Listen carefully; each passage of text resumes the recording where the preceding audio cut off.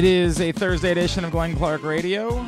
I would be Glenn Clark. He would be Griffin Bass. We are here for 2+ hours, delivering you the finest in internet radio contentery. I think I'm going to say that every day now if I can remember it. I like that phrase. Internet contentery. Contentery. Sun is out today. Breaking news. The sun. I didn't know what it was. I walked out the door this morning. I'm like, the hell is that? I thought we were under attack for a second. I was very nervous about what was going on. Then I was like, oh, it's just the sun. That limey bastard has arrived again. I enjoyed the sun. It's lovely. I had just forgotten what it was all about. It did briefly come out yesterday, but unless you were outside during a very specific set of time, like 4:45 to 5:15, unless you were outside in that exact time frame, you missed it. You missed it entirely. John Proctor sent me a video. Apparently the U.S. Chess Championship is going on right now. Ooh. And our guy Hans... Is he like he's the guy? Was basically getting cavity searched on the way in. They were metal detecting like his rectum. Like they were going for it, man. It was pretty great. Although I don't know if a metal detector would find. This is where I got to admit, I don't know all aspects of anal bead technology. I don't know if it would be possible to get around it. Oh, man, that is good stuff. All right, hi, Glenn Clark Radio. Today's show brought to you by the FanDuel Sportsbook at Live Casino and Hotel Maryland. You can win 2 tickets to the Super Bowl right now just by making a $25 Super Bowl futures bet. It's just that simple. Go in, make any futures bet on the Super Bowl. Now, the rule is the odds have to be plus 300 or more because they're going to run the contest through the start of January. And when we get to January, it's totally possible there might be a Super Bowl futures bet that is available that is less than plus 300 odds. But right now, not a concern. No one has asserted themselves, as good as the Chiefs looked last week, and they look really good. No one has asserted themselves as being better than or shorter than plus 300 odds. So any Super Bowl futures bet that you make right now, you take that bet, FanDuel.com/SBNAZ, you register it, and you can win 2 tickets to the Super Bowl. Coming up in a few minutes, former NFL head coach and Ravens offense coordinator Marty Mornhinweg, get his thoughts on what the Ravens did. We've been trying to do both things this week. We've been trying to talk about their decision-making only because it's relevant. Like, you can't go back and redo anything about the game, but it's relevant to who they are as a franchise. The Marcus Peters stuff is relevant to who they are as a franchise. As I keep saying, like, could you just be this team forever? Once you decide you're going to be that team, do you have to just be that team forever? Is it in your DNA? Those things are interesting to me because this is going to come up again. At some point, there's going to be another decision, and we're going to be sitting here fighting about it. We'll talk about all that with Marty Mornhinweg. Ken Zales will join us this morning. We'll make our picks for this week. We will preview the Bengals. Our buddy Rocky Boyman, former NFL linebacker, now a radio host out in Cincinnati. He has been on with us for like 10 years every time the Ravens play the Bengals. Love that guy. And we will find out exactly what Cincinnati is at this point. They got off to a shaky start. They've won back-to-back games, but not necessarily overwhelmingly. I don't know what the Bengals are. We know they're not a good offensive line, but I also don't know that the Ravens are the team that takes advantage of a banged-up, struggling Bengals offensive line. And we'll also preview Maryland-Purdue. Our friend Anthony Herron from Big Ten Network is on the call for that one, so he will join us later on in the program as well. So lots to do on the program today. As far as what we need to react to, 1, Andy Isabella's a Raven. Okay, so 2,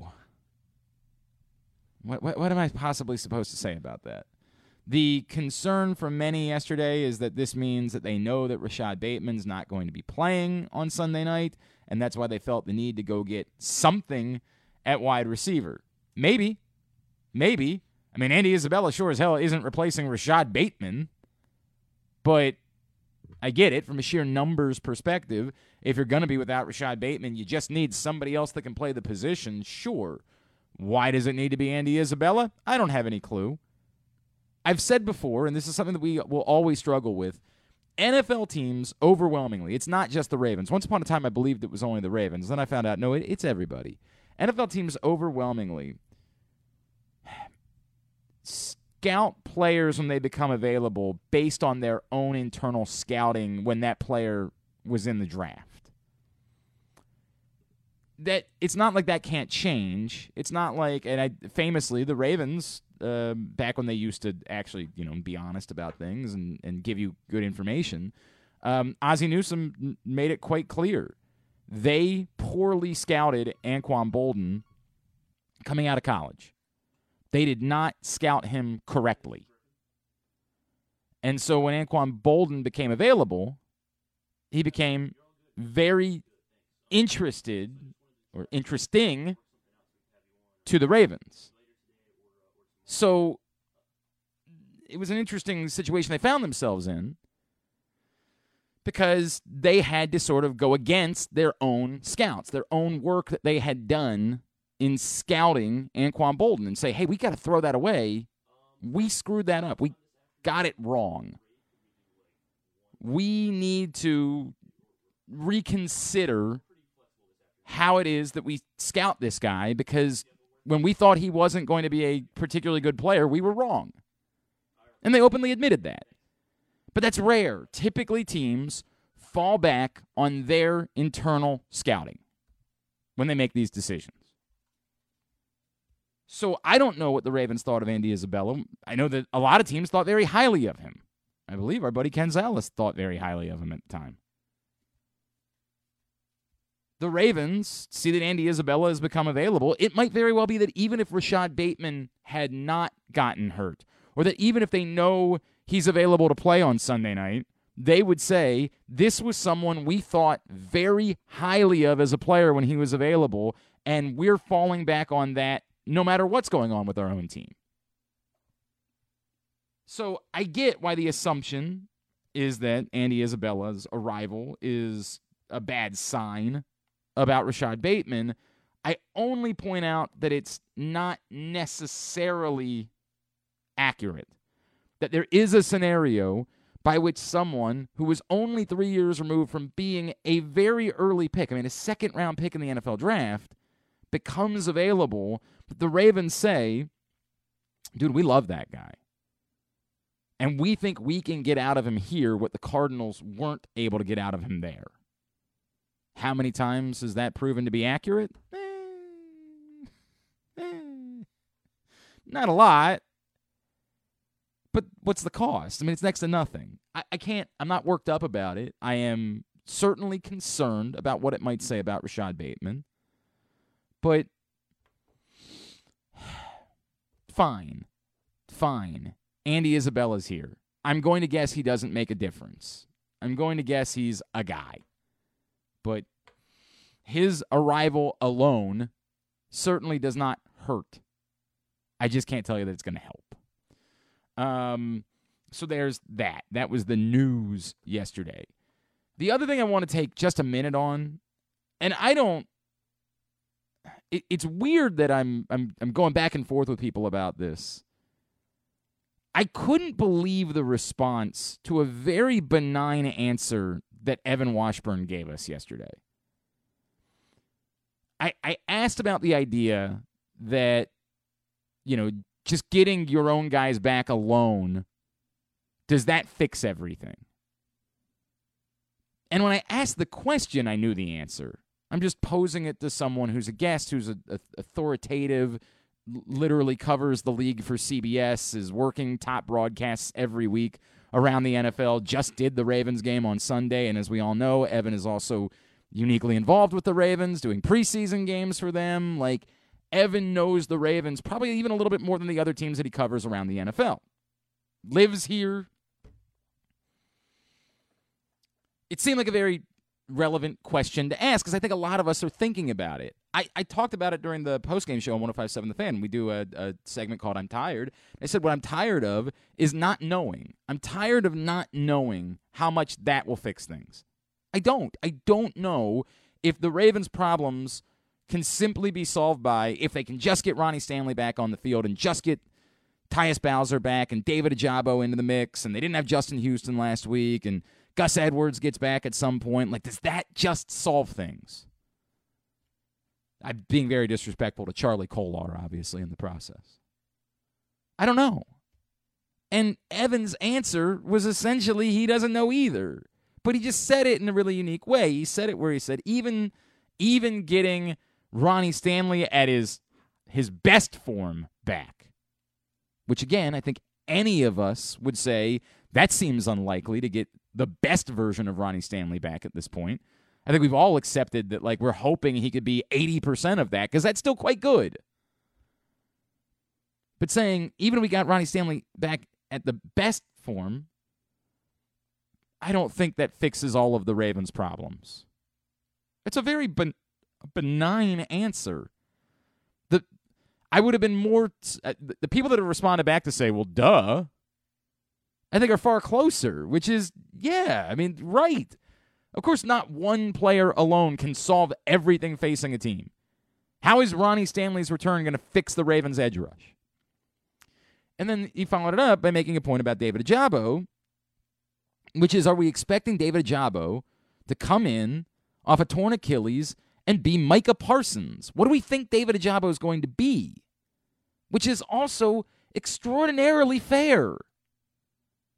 I like David Ajabo. I like the pick. But how much are we pinning on the idea of someone coming off a torn Achilles, not a season ago, a torn Achilles in the spring, rushing back to the field as a rookie with no preseason and no playing experience in the NFL?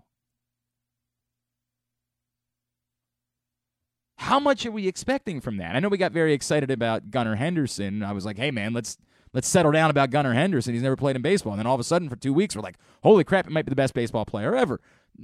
You know, we saw over the totality of Gunnar Henderson's cameo, it kind of evened out. What did he end up hitting? 250 for his stretch, his 32 games or whatever it was that he was called up for.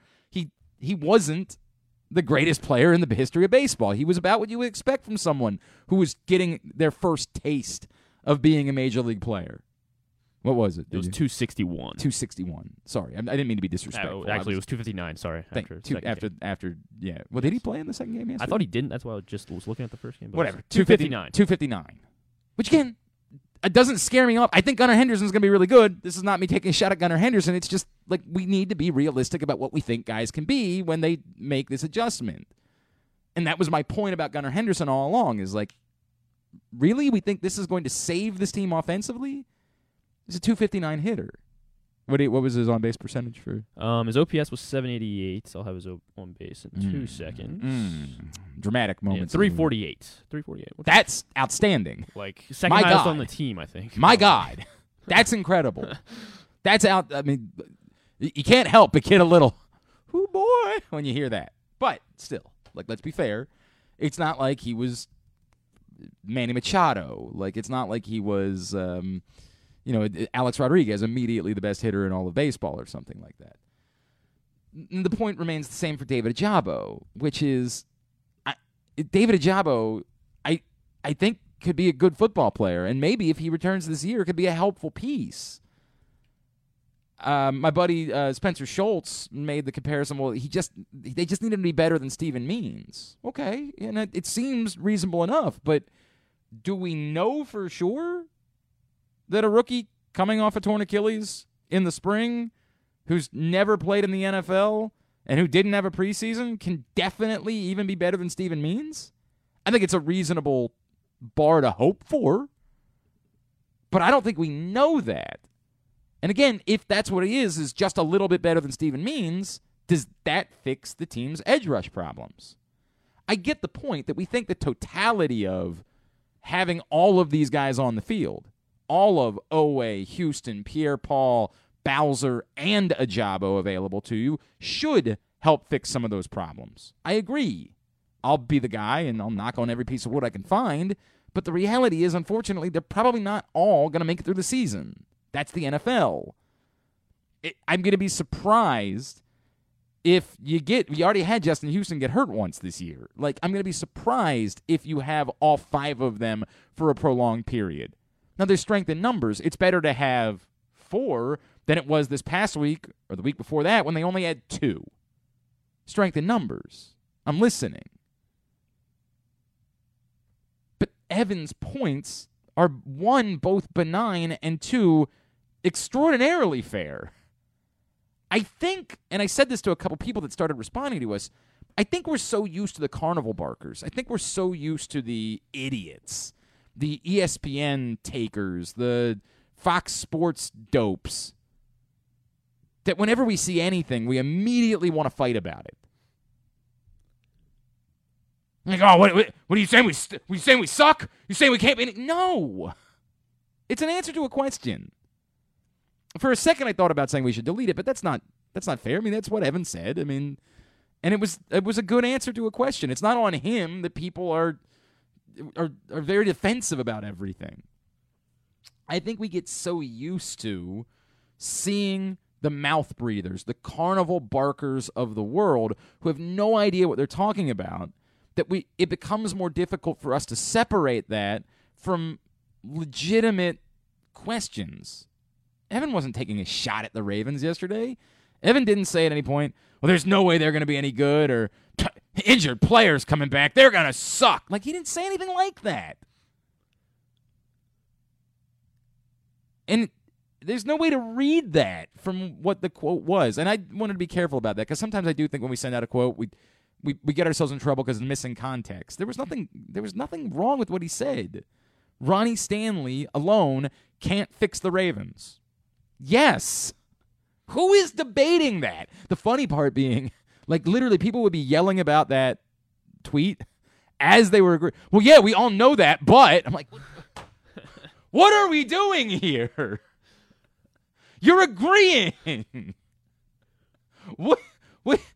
This is losing is so bad. When the team loses, man, we are in a weird place. We do not handle losing well. And again, I don't think that's unique to us. I think it's a lot of markets in the country that do not handle losing well. But my word, this just could not have been more benign. The comments that were made yesterday, and I was just stunned by how we went about reacting to them. Like, blew my mind how we reacted to just a really matter-of-fact, and I appreciated the answer. In a way, this is not a shot at Evan. Sometimes I worry that Evan feels like he has to paint a more a purple picture, because he does, get checks from the Ravens during the preseason. And I appreciated the fact that he just was honest and said, no, I don't think alone you can assume that fixes everything. Which, again, is not a shot. Is not the Ravens stink. They can't overcome this. They're doomed. They're going to go 2-15. It's not that at all. It's realistic. Hey, getting the pieces back would be good. They're probably going to lose some other guys too. That's just the way the NFL works. And on top of that, they need other guys to play better. I don't know if alone getting Ronnie Stanley back suddenly makes it so that Rashad Bateman catches that football on Sunday that he dropped. If Rashad Bateman's going to drop balls in the middle of the field, then Ronnie Stanley's return fixes what? Evan's point is well taken. Get Ronnie Stanley back. Great. That'd be great. But other things need to be fixed too. Agree. You got to be on the same page about what you're doing at the end of the game. I mean, if the call was strip or score, then it needs to be a little bit more defined. At what yard line do you say abandon strip and let them score? It can't. If that's what they were told, strip or score, it's a broad difference between the two things. And it's got to be very clear. If you don't get the strip, you don't tackle. Like, go for the strip, but just the strip. And if you don't get it, push the guy in the end zone. And if not everybody's on the same page with that, then that's going to cause a problem no matter who gets back out on the field. Those issues alone aren't solved by the returns of players. I don't know how that's something that we would debate. I don't know how that's something that we could fight about. Kyle Hamilton miscommunicating doesn't get solved just because David Ajabo is back on a football field. I don't think. I mean, maybe I'm wrong. Like maybe David Ajabo is the greatest communicator in the history of football and make sure everybody, is in the right place at the right time. I don't think, though, that alone solves the problem. Points well taken. What he said all makes sense. It feels like you guys are flaming about what he didn't say because you think that anyone who says that is really saying the team stinks. That's at no point at all. This is one of the reasons I like Evan is because we're more pragmatic types. I've always enjoyed our conversations because we try to be more practical. He gets after me sometimes. Like, hey, man, I'm not going to go there. I probably would, too, if I was in his shoes, if I was as good-looking as he was. He's a very good-looking man. I do it. I've always, in more recent appearances, I've realized how uncomfortable. I don't know why he's continued to be my friend because I definitely, it borders on, sexual harassment. You know what I mean? It's right. I walks right up to he's a really good-looking man. And if I were him, I probably would have said at some point, Glenn, calm down. I got a job to do. I would like it if maybe he's like, okay, guy. You pointed out what I'm good at as a broadcaster and less as a good-looking man. But it's just hard. He's very good at both. He's both very good in his job and he's very good-looking. I wonder what that must be like. Some of us are going 0 for 2. All right, we covered that. I think we're good. Orioles season comes to a close. My buddy Paul Valley flaming about the lineup. I know. I love Paul so much, but sometimes he just gets into these places. On Sunday, he was going on about how the NFL is fixed. I'm like, dude, what are we? And I just never know, what the circumstances are.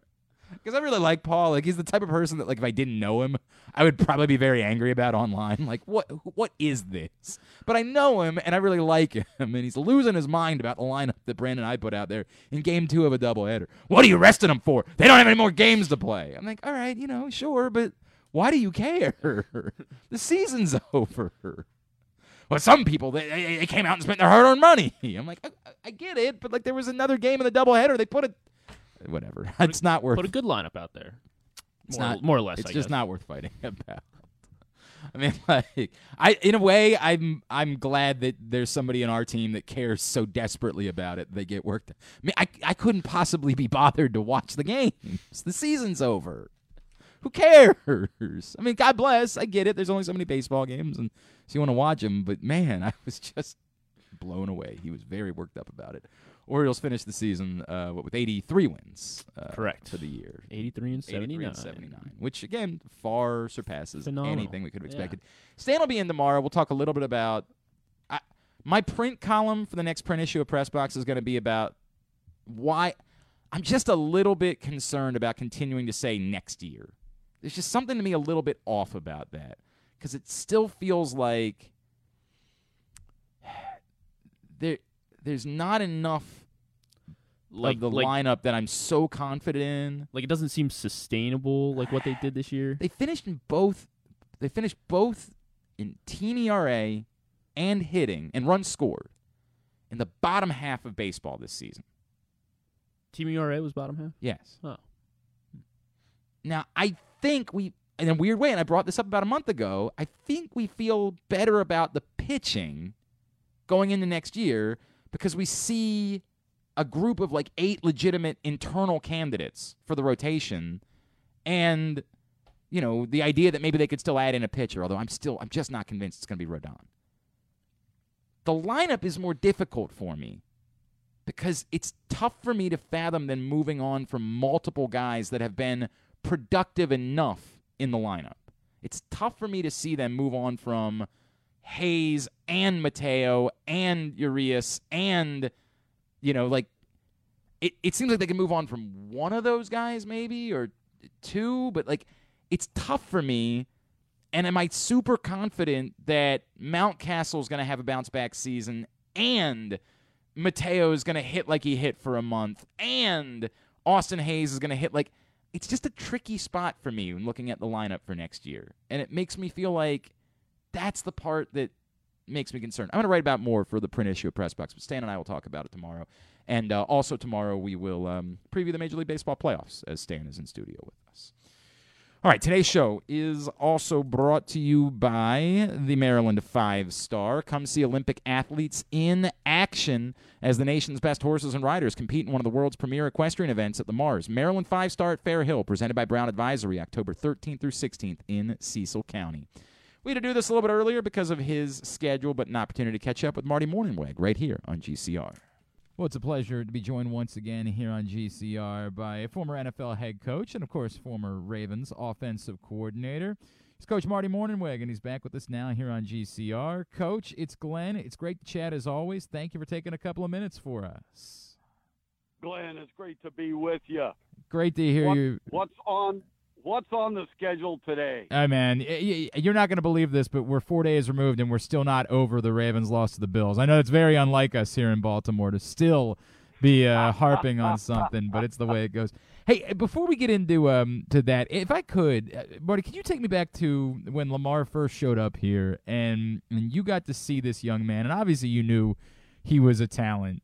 But what you've seen from him for the most part this season, it was kind of uneven against Buffalo, but those first 3 games, somehow a player that was already great seemed to have risen his level even more. Did you know, like, not that he could be good, but that there was a level that he could get to where he could be legitimately unstoppable within this game?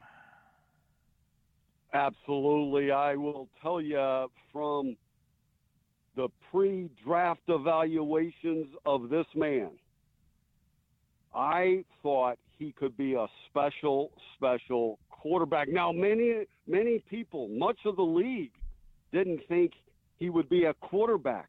And I thought he was special enough to play any other position. However, why would you do that to this man? Because this man has quarterback instincts.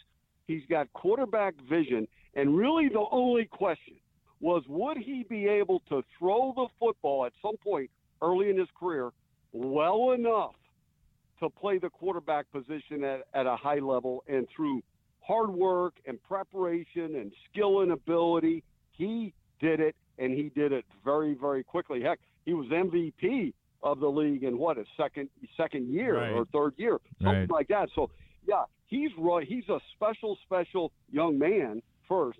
And then he's a special talent. He's really smart. He's got instincts and feel of the game that surpass most regular players in the NFL. But are you seeing something from him this year that's, like, again, even based on what we'd seen in his MVP season, I still feel like we had seen something in these first couple games this year, the command of the offense, the confidence in the throws that he was making. It just seemed like he had somehow, even this year alone, raised his game from what was already a very high level. Well, that comes from 2 things. When you're talented and you have instincts, the experience counts, and that goes a long way. And then the other thing is reps. He's got so many game reps now that he understands exactly what he can get away with and what he can't. I mean, it's been remarkable to watch. It's been absolutely remarkable to watch here. Marty Mornhinweg is with us here. Exciting and dynamic, isn't he? Yeah. Yeah, we don't take it for granted, I promise you, Coach. We know how special it can be. Coach, obviously this week the big storyline in Baltimore is what happened at the end of the game and John deciding to go for it, 4th and goal from their 3-yard line there at the end of the game, and it didn't work out, and the Bills go back down and score. And I want to start there because I don't want to talk about, kind of the reaction to it. But I'll admit, Coach, I love the Ravens being aggressive. Like, I like the idea. But this one, to me, even in the moment, I didn't think it was it because you presented the possibility for your opponent to get the ball, and you never see the ball again at the end of the game, which, of course, is exactly how things ended up playing out. There was so little time left on the clock that, they now know all they got to do is march down, get 3 points, run the clock, and the game's over. Is there, when you decide to be an aggressive team, when you decide you want to be the team that's going for it and trying to win, do you have to always be that team? Like, do you have to, hey, this is who we are, this is what we do, this is how things are going to be? Or is there still room in there to say, hey, but in certain circumstances, maybe this doesn't make the most sense? Glenn, you hit it on the head. These analytics, right, they've made all of these teams much more aggressive. Now, look, we were using analytics before it was called analytics, but teams are so good at it now, and I will tell you, the Baltimore Ravens have a great analytics team there. And John knows exactly what the numbers are every single time. Now, look, at that exact situation right there is probably somewhere between a 2 and 5% lean towards going for it. And I thought John explained it beautifully immediately after the game, to the point where any reasonable person could understand the logic. But once you're under that 5%, then it becomes a coach's decision. So John decided to go for it there. And there were some good reasons that he explained. The worst possible would be the Buffalo Bills get the ball at the -2 in a tight game, which is much different than getting it at the 20 in a tight game, or at the 25 and the Ravens are up by 3. His biggest concern, right, was given decent field position to Josh Allen and the great Buffalo Bills offense, right, against his defense. And look what happened at the end of the game. I mean, what he was concerned about actually ended up happening. Now, look, if the Ravens were up by 3, is it different? Yes. But how much different? If they got the ball at the -2 in a tight game, is it different? Yes, because it's backed up. And his thought was, we get them 3 and out from the -2. We get the ball back. We gain 10 to 15 yards with the great Justin Tucker and kick a walk-off field goal. So what blew up on him? The interception. It just completely blew up from the logic that he was using. And so Lamar has to know that that's a different 4th down. That's not a game winner when you're behind. That game is even. So a throwaway, a late throwaway in that situation is not the end of the game. You've got him backed up at the -2. And you look at these aggressive type moves that John has utilized over the past year and a half have, I can think of 3 of them that have just completely blown up. He's gone for 2 a couple of times to win the game, and they don't get it, and the game's over, and they lose the game. So my thought is, rather than the decision-making process, because I think it's reasonable, I think John is trying desperately to put his team in the very best position possible to win the game.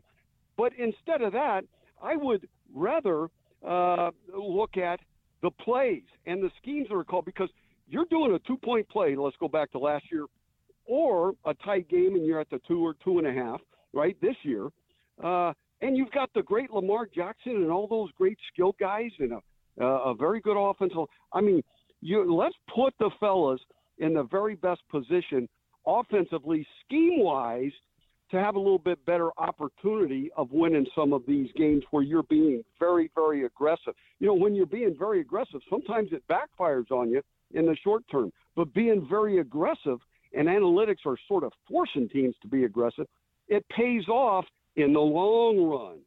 But it might bite you in the butt in the short term, and that's what's happened to John and the Baltimore Ravens. I would tell John, keep being aggressive. I remember coaching for Andy Reid, being the offensive coordinator and calling the plays in Philadelphia for most part of a decade.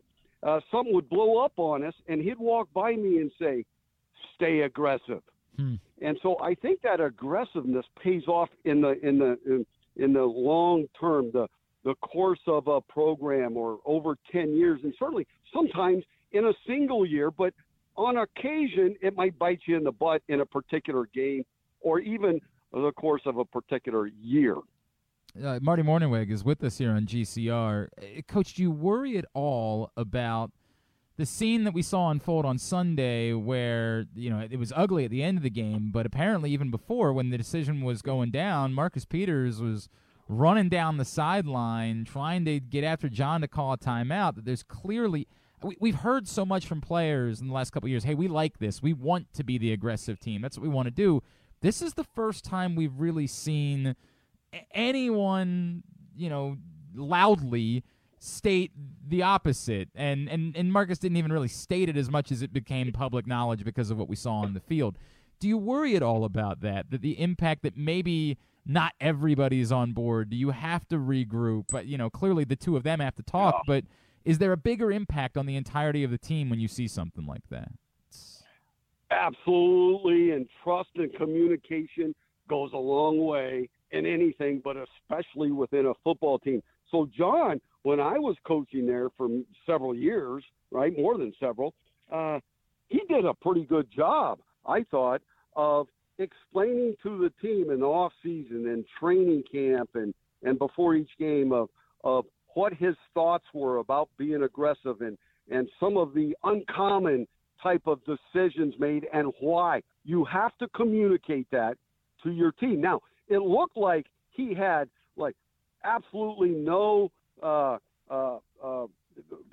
thought that his defense could stop the Buffalo Bills by going for it there.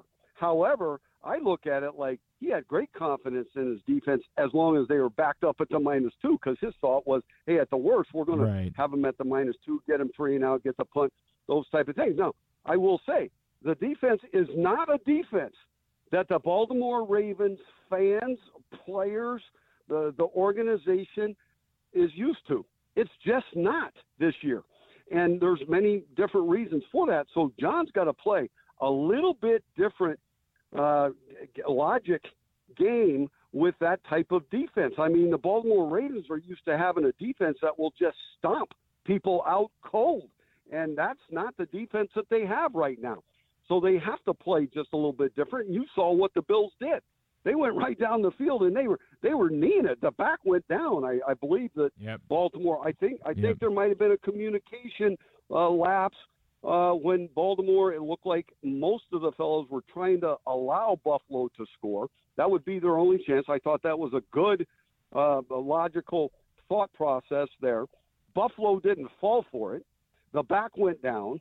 Then the quarterback sneaked it for the first down, and they victory. Now. So that happens. That's what John was concerned about if he kicked the field goal. Now, I'm not taking up for John. That could have gone either way. I think many coaches would have kicked it and said, okay, defense, go win the game.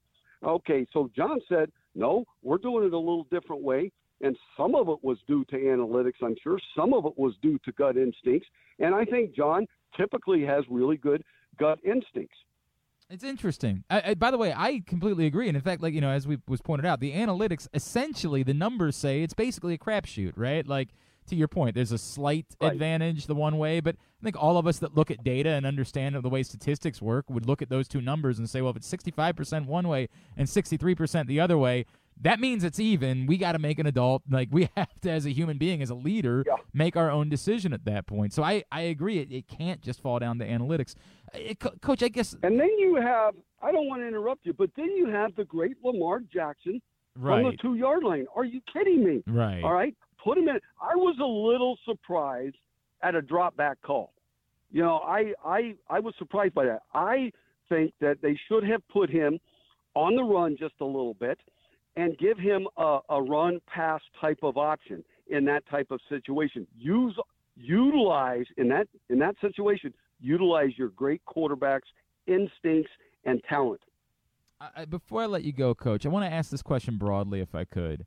Obviously, there's nothing we can do about what happened on Sunday any longer. We're 4 days removed; it's over.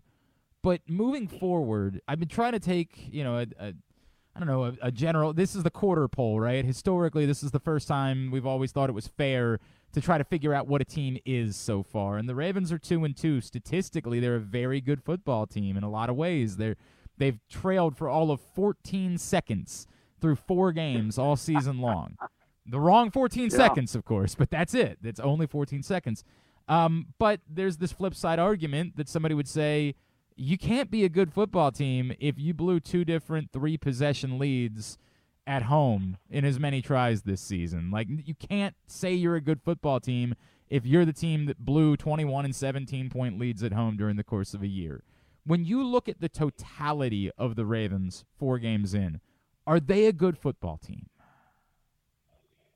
Here's the situation. When a 17 or 21-point lead evaporates and you lose the game, is that once in a blue moon type of episode, right? Because those things might happen once every decade or once every few years, right? Or do you need to adjust? Do you need to change? On defense, I'm talking about, when it happens twice, there has to be some adjustments, some changes. And if you don't do it, it's likely going to happen again. So I think they're a dynamic. It's cool to watch them because they're so exciting, and much of that's due to the great Lamar Jackson. But they're not the defensive football team that they once were, and for really 2 decades worth of crazy good defense. It's not that type of team. They may have to outscore people. They may have to stay even more aggressive on offense in the fourth quarter with a lead. That used to not happen in Baltimore. They are unused to playing that type of style. So, yeah, I think they're a heck of a football team. The Baltimore Ravens can beat anybody on any given day. They can also likely lose to some of these teams on any given day, depending on how aggressive they are and how good their defense is holding up to some of these great quarterbacks. They've played some really good quarterbacks, and some of your defensive stats, I remember it'd be 5 games into it, and on some of these teams I've been on, and our defense has not played one of the top 10 quarterbacks yet. And so those stats are a little fluffed up until you play some of these great quarterbacks in the league. And that's what Baltimore has faced early in the year, is a couple really good quarterbacks. So, yeah, I think they're a heck of a football team. They are so exciting to watch. And like I said, much of that is because of the great Lamar Jackson. But their defense is not what once was, and not what the fans have come to expect from the Baltimore Ravens. At Marty Mornhinweg on Twitter is how you follow him. I know, Coach, you're very involved with the 33rd team nowadays, aren't you? Hey, that is a fantastic thing. I'm having a lot of fun. I told my wife, I feel like I'm really, really busy, but I'm really not. I do several things a week for the 33rd team. I do a radio show in the great state of Montana once a week. I do a little radio show right there in Baltimore, just one or two segments a week. And then I do the color on TV for the conference games for the Montana Grizzlies, and they're ranked 2nd or 3rd, depending on which poll you look at, in the country at the 1AA level. Man. So I've had a blast doing all of that. I've never done the color before, so it's what I did, Glenn, was I woke up the morning of my first one, which was a couple weeks ago, because it's only the conference games. I said, you know what? I'm going to do it my way. I'm going to do it my style. I'm going to turn it loose and let them stop me. And they haven't stopped me yet, so it must be going A-okay. Well, I know my buddy Kevin Van Valkenburg always tells me that I have to get to Missoula. There is no more beautiful place that I will visit, so it is very much on my bucket list to make that trip out there at some point. And yeah, we'll give a shout out to our friends over at 105.7 The Fan, because they also employ me, so I want to make sure that I take care of them. Coach, always. Glenn, you were talking about Missoula, Montana. I'll tell you, I coached back east for much of my career, except for in San Francisco, where I was a coordinator. But I would run into people out east, and they say, "Oh, you played at First of all, they get Montana and Wyoming mixed up sometimes, or Montana and Idaho. And I said, "Yeah," and they said, "Oh, I always wanted to get out to Montana." And I would say, "You're never gonna go." Now, Glenn, they're coming. It's gotten, every time I come back into town, it seems like there's more cars on the road. I think Montana has been figured out by some of the population in the great United States of America. I got to make the trip. Coach, I truly appreciate taking the time for us this morning, sir. Thanks so much for doing it. We'll hope to catch up with you again down the road, all right? Good to be on with you, Glenn. Anytime, holler back. It's Marty Morningweg checking in with us here on GCR. Says he's okay with the decisions, but doesn't like the play calls. And okay, I'm also in a lot of situations I probably agree with that. You're not going to get me to agree about this decision. You'll never be able to get me to agree with this decision. The clock is too much of a factor. Way too much. There's way too much risk of you not seeing the ball again. I can't get on board with that. You can tell me all you want. It's not analytics. Been through that. The numbers don't say it. You can have as strong an opinion as you want to have. Bless you. But you'll never get me to get on board with taking a risk that involves you potentially not seeing the football again. So that's where I am. Maybe we'll put it to bed. Nah, it's not true. Until we play another football game. And there'll be a scenario where it comes up again. That's the way it's going to go.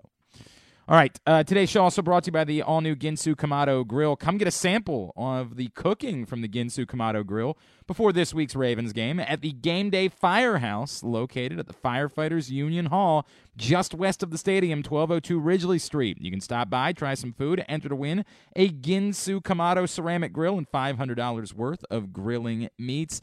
The all-new Ginsu Kamado Grill is available for pre-order. GinsuGrills.com. Use the code TAILGATE and save $100 when you do. It's the perfect ceramic tailgate or home grill for searing, grilling, baking, and smoking all kinds of food. When we come back in, it's time for us to make our picks. KZ will join us. That's next. Glenn Clark Radio. The Baltimore County Police Department is hiring. Entry-level officers start at close to $59,000 a year with a $10,000 bonus. Some restrictions apply. Plus a great retirement plan, medical, dental, and vision insurance, advancement to specialized units, tuition reimbursement, 15 sick days earned per calendar year, and even further incentives for military members and veterans. If you have a passion for service and want a career for life, visit joinbaltimorecountypd.com or call 410-887-5542. You must be a United States citizen, possess a valid driver's license, and have a high school diploma or GED equivalent. The Baltimore County Police Department is an equal opportunity employer. Come experience Maryland's #1 sportsbook this NFL season at the FanDuel Sportsbook at Live Casino and Hotel, the ultimate place for any sports enthusiast. Take advantage of our 24/7 kiosks, massive video screens, and watch all the action from the best seat in the house. With more money paid out than anyone around, make every moment more at the new FanDuel Sportsbook at Live Casino and Hotel in Hanover, Maryland. Please play responsibly. Gambling problem? Please call 1-800-GAMBLER or visit mdgamblinghelp.org. Glory Days Grill's Oktoberfest menu is now running. It's one of their most popular seasonal menus all year. It features the chicken schnitzel, the Oktoberfest brewer's platter, the brewer's sausage sandwich, the Bavarian burger with a pretzel bun, the cheddar ale soup, the slam dunk pretzels, and the apple cobbler. All of these meals pair well with Oktoberfest beers and Angry Orchard on draft. Dine in or order online at glorydaysgrill.com and pick up your favorites to take home. Glory Days Grill, great food, good sports. That first sip. That first bite. Start your day off right with a delicious breakfast at Royal Farms. Choose from a fantastic selection of fresh Royal Farms breakfast sandwiches and top it off with a rich hot cup of the freshest coffee in the world. At Royal Farms, breakfast is available day and night. It's the freshest breakfast in the world. Real fresh, real fast. Royal Farms. Have you been to Guilford Hall Brewery? Located in Baltimore's Station North neighborhood, Guilford Hall Brewery breaks the craft brew mold with their great handcrafted microbrews and amazing Bavarian-style food selections. Join Guilford Hall 7 days a week for Orioles, Ravens, and all of your favorite college games. Make plans now to watch the big games, play trivia, or bring your dog for Yappy Hour. They even have free valet service on Friday and Saturday nights. Go to guilfordhall.com for a complete schedule of events, beer listings, and food and drink specials. We'll see you at Guilford Hall Brewery. Tune in to Simply the Bets every Tuesday and Weekend at Bookies every other Thursday at 11:40 a.m. And if you really have nothing better to do, keep listening to this show too. The Toyota Tacoma comes in a range of models and trim lines. You can choose the perfect Tacoma to reflect your unique personality and driving habits. Check out buyatoyota.com for deals on new Tacomas from your local Toyota dealer today. Of course, no baseball tonight. The playoffs get underway tomorrow. I did not realize how they're doing this wild card. I don't know how it just, completely slipped my... They're doing it all in 3 days. Every series in 3 days. There's no staggering. There's no, we'll have a couple, which to me, I get why they want to do it that way. They want to get it over with quickly, but it kind of feels like a mistake because it puts you up against football for the most part. Like tomorrow, of course, is a cool day because tomorrow you get baseball throughout the day and, it's fall baseball, so guys are wearing hoodies, and I always kind of love that about fall baseball. But then the rest of the weekend, you're on up against football. I know it's not like an overwhelming week for college matchups. I know Oklahoma, Texas is not really that big of a deal because those teams aren't very good.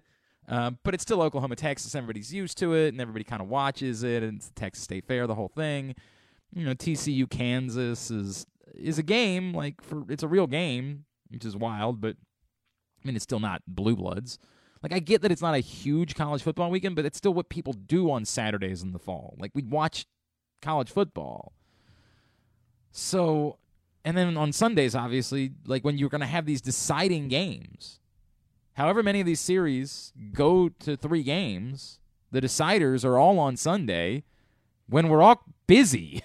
We all have other plans on Sunday. Sundays are when we watch football. So I don't get why they decided to do it this way. I don't know why they wouldn't have staggered them so maybe Game 3 would be on Monday when at least there's only one football game and you could start it maybe a little bit earlier. You could start a game at 6 o'clock or something like that. Do you think it would have been better to just make them 4 all 1 game playoffs, winners in? Yeah, I've never liked the idea of your season. I know this is the funny part, right? Nothing creates better drama in baseball than a 1 game playoff. Oh, yeah. It's the greatest thing ever. Whether it's a game 163 or whether it's the 1 game wild card. Obviously, the Orioles have been on both sides of the 1 game wild card over the years. Of course, winning in Texas 10 years ago, losing in Toronto 6 years ago. So it's a weird feeling that I have about it because it's not fair for a 162 baseball game season, right, for you to say you're in, but you're in to play 1 game. It's not fair, but my God, it's good television. Oh, yeah. It's enthralling. And as you expanded the playoffs, it wouldn't be fair to have a division winner. That would be what I would come back to. It wouldn't be fair to have a division winner have their season come down to 1 game. Maybe they'll just expand it to 8 then, and then the 3 division winners are guaranteed. Yeah, well, no, the math doesn't work. They could do 7. They could do 7. I guess they could do. You're saying they could do. The math still doesn't work. They do. If you do 7, you say the 3 4, division. So 4 wild card teams. They all have to play each other, but you end up with 2 teams coming out of that. Then now you got 5 teams left. That math don't work. The math don't math. Another 1 game playoff. I get why more 1 game playoffs. I get why it is that they did it this way. I just don't. It seems like they should have mapped this out for it to be during the week. Again, they kind of got screwed here. They don't want day 162 to be on a football Sunday because then day 162 gets lost. But is it better to have playoff series happening on football days? Those would be the deciding days if there's games on Sunday. I guess maybe in hindsight you should have tried to figure out a way, work with the schedule makers to say, hey, have game 162 be on that Monday and then be able to start these things on Wednesday so that they go Wednesday through Friday. That probably might have been the better way to go about doing it. Yeah. Again, you're up against 1 football game on Thursday, but that's 1. You're up against 1 football game on Thursday, not a day's worth of football. I just didn't realize. And again, I think a lot of people don't realize that whoever the higher seed is hosting the entirety of the series. That's the other part. If the Orioles had snuck in, they weren't going to get a home playoff game. Not in this series. They would have had to have won this series in order to be guaranteed a home playoff game. I think people are going to be a little caught off guard by that. There is a serious advantage, even in a 3-game series, to the home team because they get to host all of it. It's a 3-game series. It's like playing a weekend series during the regular season. This is the Braves and Mets playing in Atlanta last weekend. The entirety of the series is being hosted by the higher seed. So kind of weird how that all plays out, but that gets underway tomorrow. Football tonight, but it's not a good one. It's Broncos-Colts. It's a real bummer. Is KZ ghosting us? Is that I guess so. I'll try him again right now. Try him one more time, but then we just got to make our picks with or without. Do we have his picks? Yes, I have his picks. So he just wouldn't. Well, his first one, he said. I guess should I just give it away? I don't know. His Maryland pick, he was like he might actually go with Maryland. But he said maybe. He said he didn't know. He said he's about to. It's about to not be a choice. Like it's about to be. He's going to have to, because if he doesn't answer his phone, we've got no other option than for him to go ahead and pick it. We make picks every Thursday here on GCR. 3 college games, 6 NFL games every week. Here's where we are. Myself and KZ are tied atop the table. We're both 23-19 on the year. Then 2 games behind us, you find Kyle Ottenheimer, the former producer of the show who perished in a fiery automobile accident. 3 games behind us, you find both former producer Paul Valley and current producer Griffin Bass. A game behind them, 4 games back at the top of the table, is where you find John Proctor, the former proctor of the weekly quizzes that we used to do. He's the proctor of trivia at Ocean Pride on Wednesday nights. John Proctor, 4 games back of us. He's in second to last. 4 games clear, but only 4 games clear, of the current worm, who is our friend Andrew Stetka. Andrew Stetka, 8 games back at the top of the table. He's 15-27. Of course, a reminder that top of the table, we're playing for a little bit of cash. Bottom of the table, we are playing to avoid being the one who has to come in here, eat a worm burger. By the way, Tim from Bel Air sent me an idea for the next side bet that we do, and we'll have to think about that. We're not doing it this week. Maybe next week. Maybe we'll think about it. But yes, it's just too complicated. Maybe it won't work as a side bet. It might need to be a longer term bet. But yeah, Tim will make the worm burger. The loser's got to come in dressed up like the worm, Dennis Rodman, in the wedding dress, or the white dress, whatever we want to call it, as well as has to perform the worm Scotty 2 Hottie style. But then whoever they perform the worm on gets to give them a Rikishi-style stink face in order to get their heat back. That's what's at stake. There's a little bit of cash at the top of the table, but a little bit. Did you? He's here. No, did you pay me? Oh yeah. I've did you? I've Venmoed you yesterday. Maybe you did. I didn't. Whatever. I'll believe you. All right. I still think there's 1 or 2 of you that haven't paid me. So get on that. Joining us now is Ken Zales. What's going on, KZ? How you doing? I'm all right. Am I really playing Jared Goff over Aaron Rodgers this week? Probably playing Jared Goff over all but about 3 or 4 the way that's going right now. What a world. Yeah, I think you have to. I mean, that's and here's the fun thing about Goff, and you look at last week, he did it without all of his starters. Like Swift was out, Ross St. Brown was out, Chark was out. He did it with the B team last week and still put up numbers. I mean, I hear you. I'm still struggling with it. I'm still struggling with the idea that I'm doing this. That Jared Goff is going to be my quarterback over Aaron Rodgers. It scares me that because he's playing New England. So I feel like Billy just might come out and completely throw something at him that he doesn't know how to react. Yeah, but they're still probably going to trail, and they're still probably going to have to throw the football because their defense stinks. Might throw for like 4 picks though. You're telling me, KZ, that I'm playing Jared Goff over Aaron Rodgers? I am. Okay. I have the same situation in a league, and I am. All right. I mean, the trend's our friend. He's been great. All right. Very good. Let's get into picks for the week. We'll begin with the college games. Picks are brought to you this week by Glory Days Grill, where the Oktoberfest menu is available and spectacular.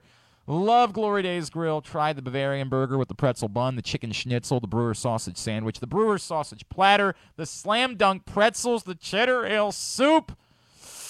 GloryDaysGrill.com is the website for you to get your order in. What are we doing first? We are staying here in Maryland. The Terps are hosting the Purdue Boilermakers at noon on Big Ten Network on Saturday. Terps -3.5. What do I not know about Purdue that it's only a 3.5 point spread? What am I not aware of when it comes to Purdue? I guess because they beat Minnesota last week at Minnesota. Okay, a ranked Minnesota, whatever. I mean, maybe they were turned 21, so maybe they But like they're 3-2. They lost to Syracuse. They're not. Was it FIU that they barely beat? It was Florida. I think it was Florida Atlantic that they barely beat. Florida Atlantic. Okay. FIU's terrible.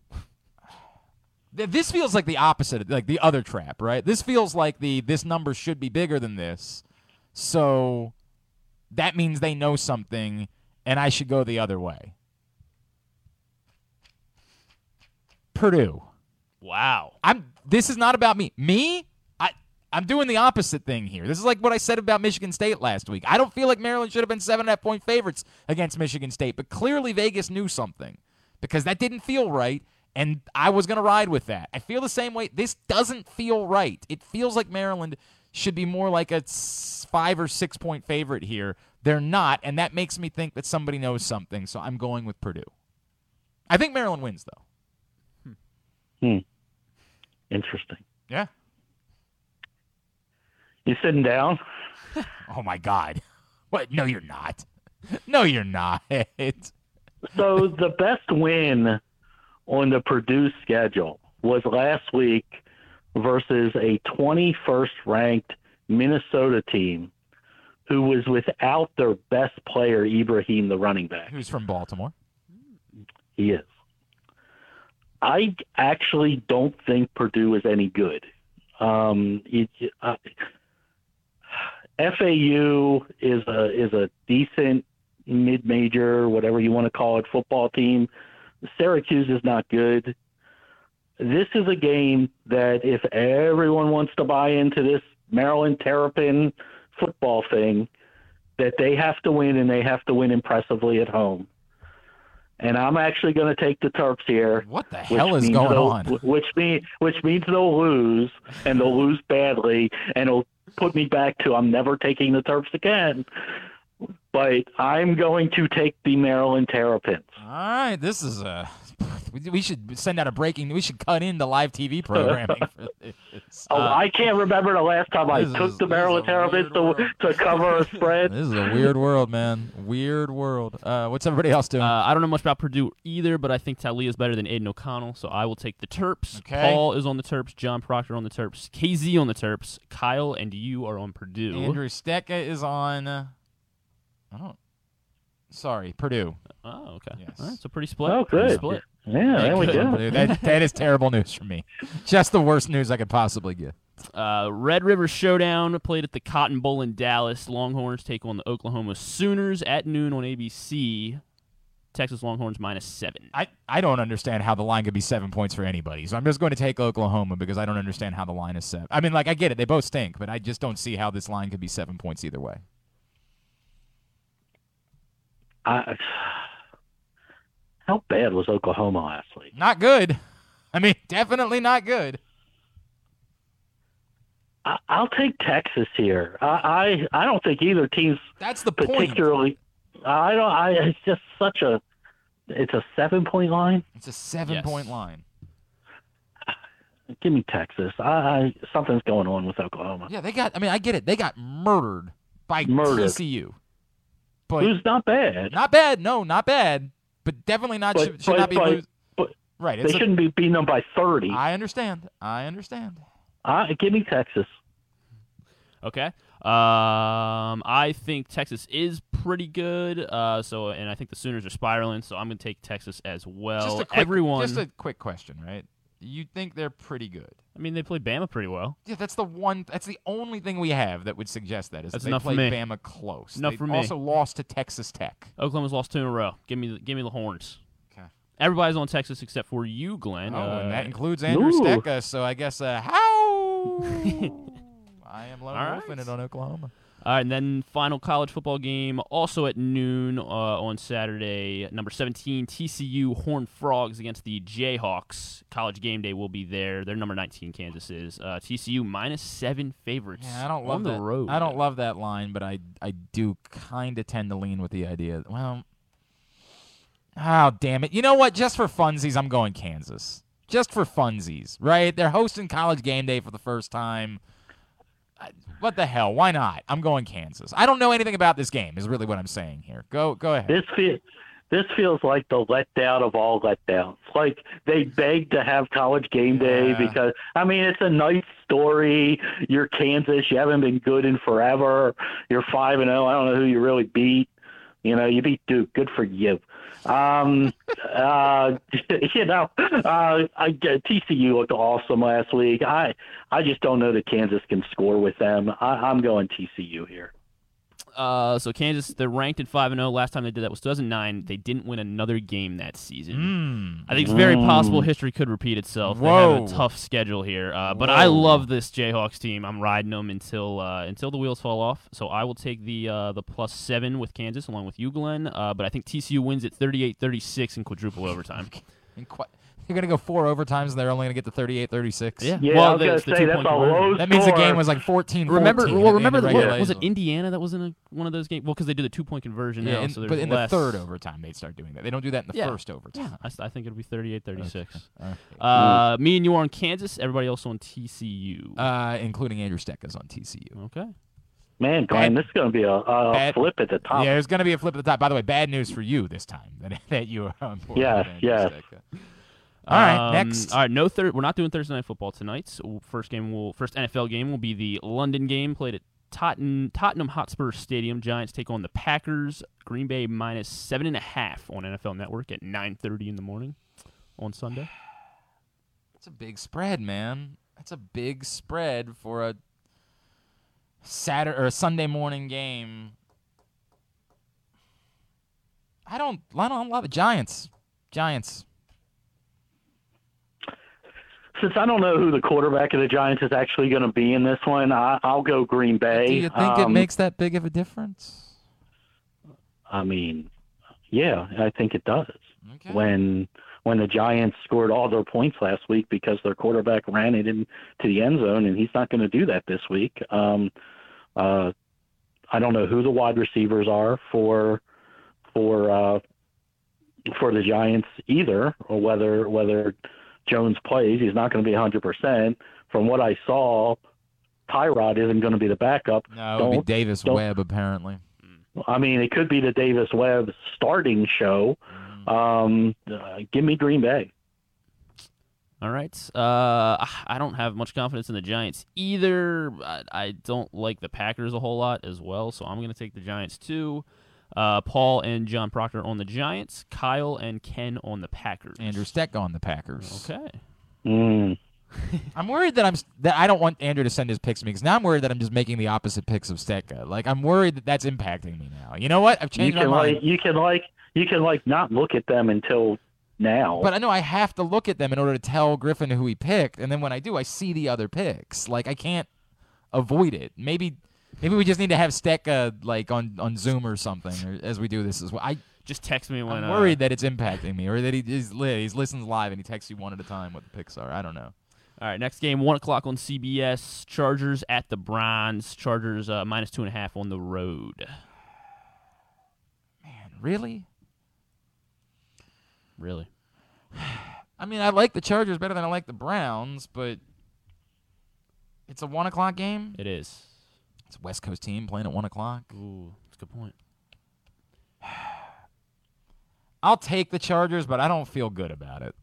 Like, if it was more than 3, I obviously would take the Browns. I don't feel good about this pick at all, but I'm taking the Chargers. That's about where I am with it as well, because it's only 2.5. I don't like the whole West Coast thing coming over at 1 o'clock, but what's there to feel good about with the Browns at this point? There's not much. I know they looked good the 1 week where they threw the ball a little bit around, but give me the Chargers. My gut's telling me Browns for some reason, and I hope they lose 31-30 like they did to the Jets. So I'm taking the Browns. Everybody else is on Chargers, including Andrew Steck. All right, so there you go, Browns. There you go, lone wolf in it. Next up, Atlanta Falcons at the Tampa Bay Buccaneers. 1 o'clock on Fox. Tampa -9. How's it? Look, I get it. The Falcons completed 7 passes last week and lost Cordero Patterson. So I kind of get it, but at the same point, like, have we seen anything from the Buccaneers that suggests they should be 9-point favorites? This is where I'm going to just – you know what I'm going to do here? I'm going to say this is the moment where Tom Brady wants to remind everybody that he's still Tom Brady. And I'm, for whatever stupid reason, I'm going to roll with the Buccaneers. That, like, given all of the tumult in Tom Brady's life, like, this is the moment, his back's kind of against the wall, where he's like, yeah, don't forget I'm Tom Brady. So, Buccaneers. I hate this 9. I mean, It's insane, isn't it? I mean, I know Atlanta didn't play particularly well last week, but the loss of Patterson doesn't. I mean, he's been good, but it doesn't bother me. They have other guys that I think can run the football. I think this is the week that Tom Brady shows that he is Tom Brady and that he's a 49-year-old man playing NFL. Well, he's been doing that for weeks. With not practicing this week. Shoulder, finger, all kinds of things going on in his life. All kinds of things going on in his life. I think 9's too much. I very easily be wrong here, but I'll take the 9 and the Falcons. Yeah, I can't believe I'm picking the Falcons too, but I have to take them. I mean, I get it. The line's insane. I never like betting against Brady because he just is always proving me wrong, but I think I have to here. So I'm on the Falcons, Proctor on the Falcons, KZ on the Falcons, and then Kyle, Paul, and Glenn on the Buccaneers. And Andrew Stecca also on the Buccaneers. Okay. Dallas Cowboys at the Los Angeles Rams, 4:25 on Fox. Rams are laying 5.5 at home. I don't know.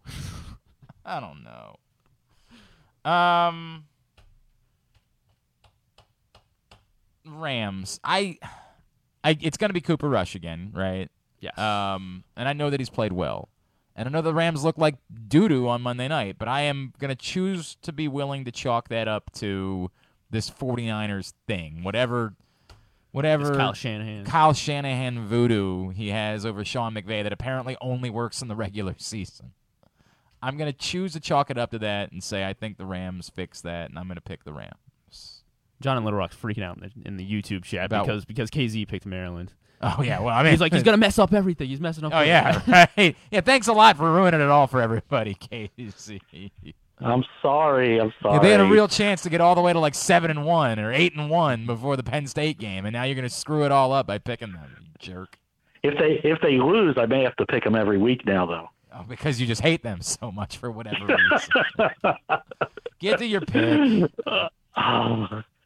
Give me the Cowboys. I get the whole, the voodoo thing, but I also get that the Rams' offense has not been good. They haven't been able to run the ball consistently. They have not figured out, that they have other wide receivers.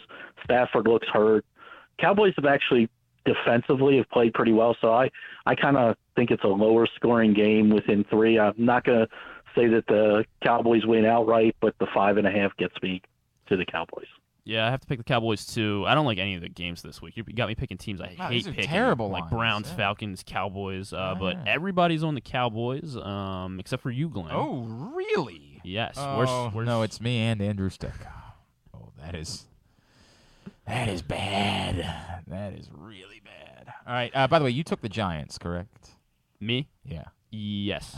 I think Steck is actually listening right now and updating the sheet, or maybe Proctor is. Somebody's updating the sheet as we go. Gotcha. They didn't get that. All right, we got to move. Okay, so Eagles at the Cardinals, 4:25 on Fox. Philly minus 5.5 going to Arizona. I mean, there's nothing to like about Arizona. Plus, they just lost Andy Isabella. How do they overcome that? And they stopped giving the ball to Greg Dortch too. Yeah. But doesn't this feel like the reverse lock of the century, right? Yeah. Like, you of course have to hammer Philadelphia only for you to... God damn it. Oh, apparently it's Proctor who's updating the sheet. Thank you, John Proctor. I still can't do it. Eagles. Yeah, I can't do it either. There's zero to like about the Cardinals right now. I'll take the Eagles. Yeah, neither can I. So I'm on the Eagles. Proctor's the only one on the Cardinals right now. He is not. Andrew Stetka is also on the okay. Cardinals. We'll see how that works Wow, out. that's an upset in its own. Yeah, he never takes picks the the Cardinals. That's a great point. It's like you in Maryland. He never, ever, ever. I mean, I think we did the math last year and found that if he just taken the Cardinals, he might not have lost. Right. Yeah, that's an upset of the century there. Finally, Sunday Night Football here in Baltimore. Bengals at Ravens. Ravens laying 3 at home.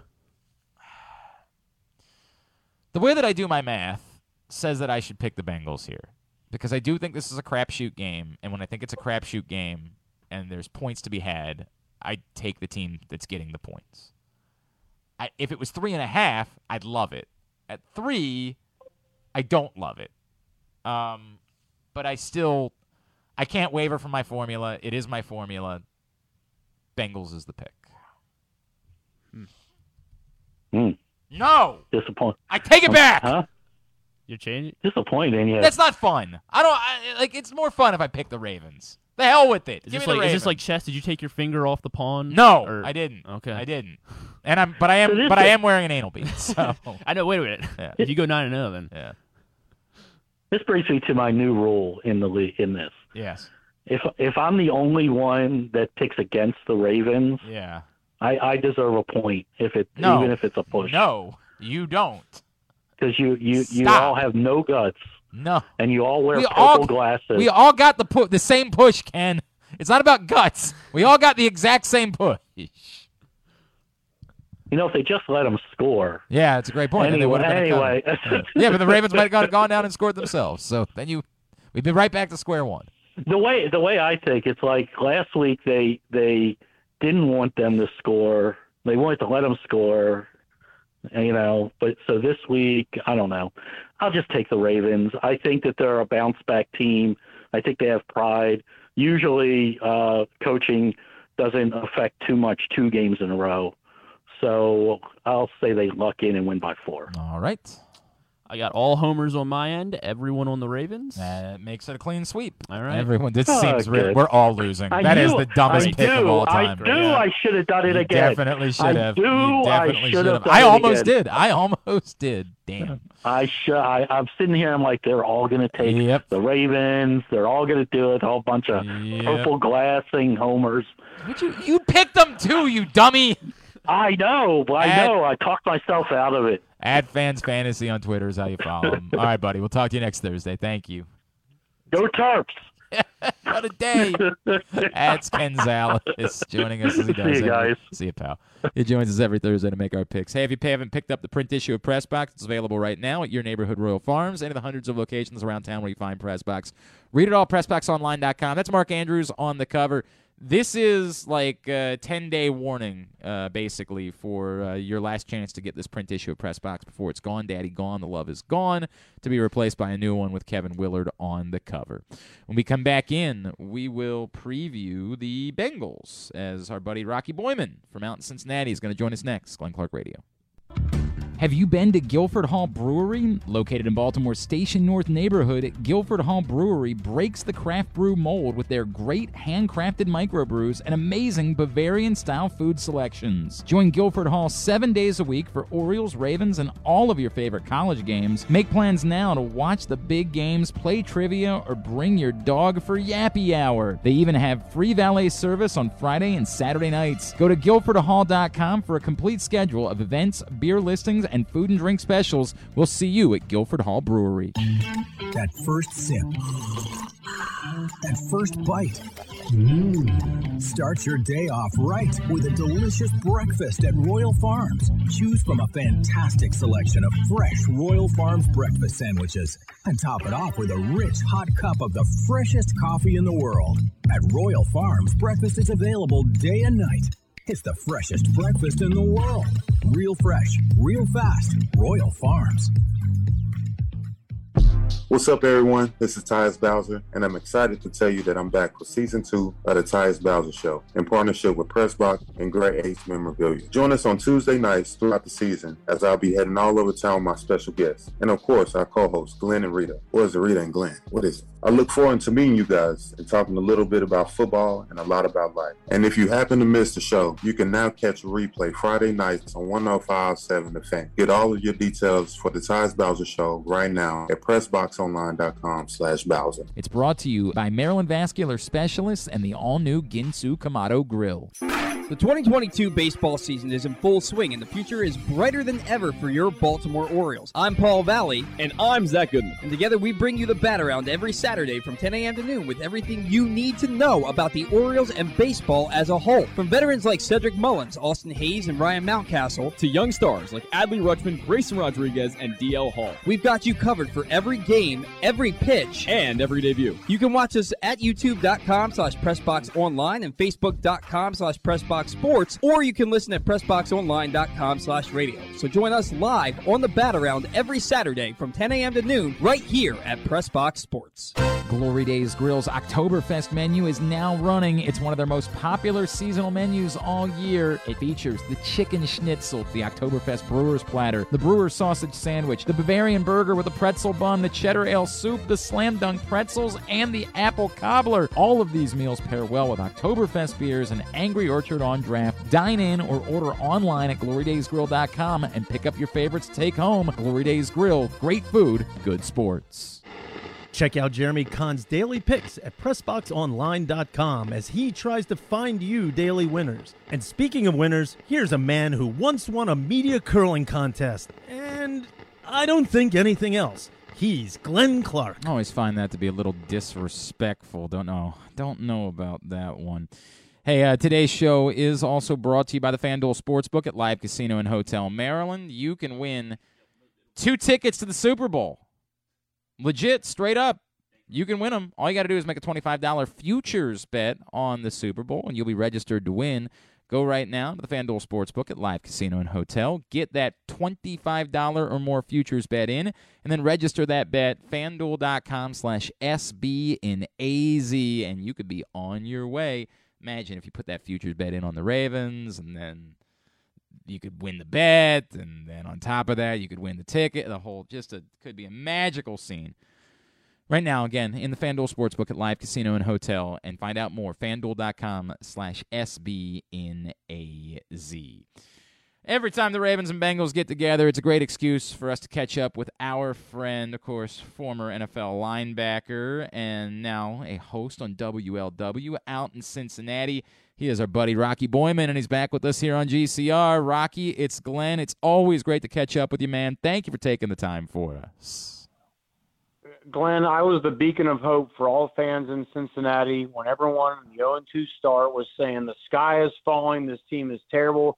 I, of course, was saying no, this is merely just a mirage. Everyone hang in there. The offensive line is better than it looks. Joe Burrow is better than it looks, and all that, and now it has come true. All right. If you believe that, then I got a bridge to nowhere to tell you. I was panicking. You were panicking. Like you were panicking. I was. So let's talk about that, right? Like, because this is the part that's tough for me to figure out. Is everything okay after the last 2 weeks? Like, did it solve everything, or do you still look at it and say, yeah, but it was the Jets and it was a Dolphins team on a short week that lost their quarterback halfway through the game? I don't know how much we read into it. Like, is everything solved for the Bengals just because they got back-to-back wins?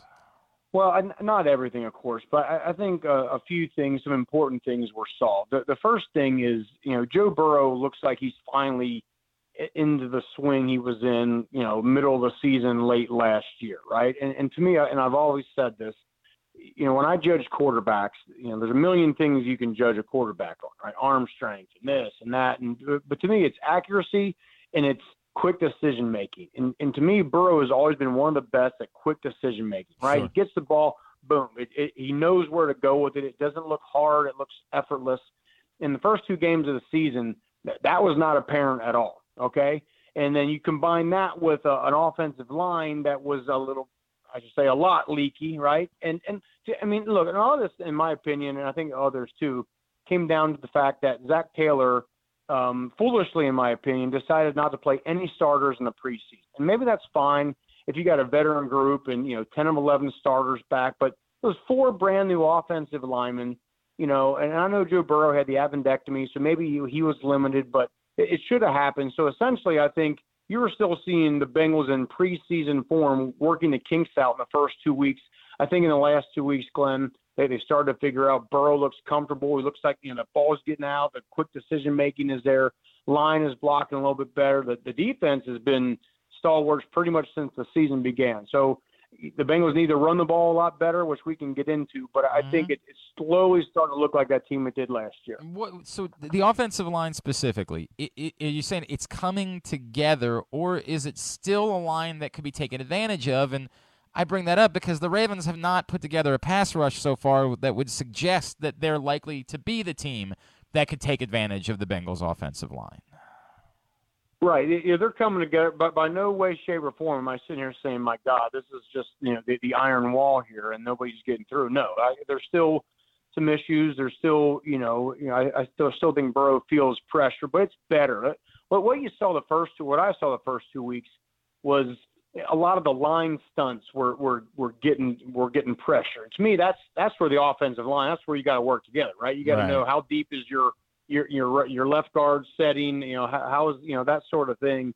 So I feel like that's been cleaned up a little bit, where that communication and the feel of the guy next to you is there. Again, I'm not saying this is some unbelievable offensive line, but it's certainly making strides and better than it was 2 weeks ago. He is Rocky Boyman. He's with us here on GCR as we preview the Bengals, who head to Baltimore on Sunday night. Rocky, I imagine you probably got sick of hearing and discussing the words hangover effect over the course of the last 7 months. When they got off to an 0-2 start, what did you make of that concept? And is it possible they're still dealing with that? That, like, when you make a run like they made, that it's tough to get back up and be as amped for the start of another season, that you're still dealing with the what-ifs of being right in there in the end of the game in the Super Bowl, that it's still in the back of your mind what could have been, and that makes it more difficult for you to care quite as much about the first 4 games of the regular season the following year? No, I actually do not think there was any hangover whatsoever. To me, it was 2 things, Glenn. Number one, this is overall is a much tougher schedule, right? And let's face it, last year the Bengals were very, very fortunate, where the Ravens were the most unfortunate team I've ever seen in my life with injuries and things like that. The Bengals were remarkably healthy, went through the whole season without any real key guy missing any significant time. So there's part of that. To me, the slow start, again, wasn't hangover. It was the fact that they didn't do anything in camp. They didn't play in the preseason.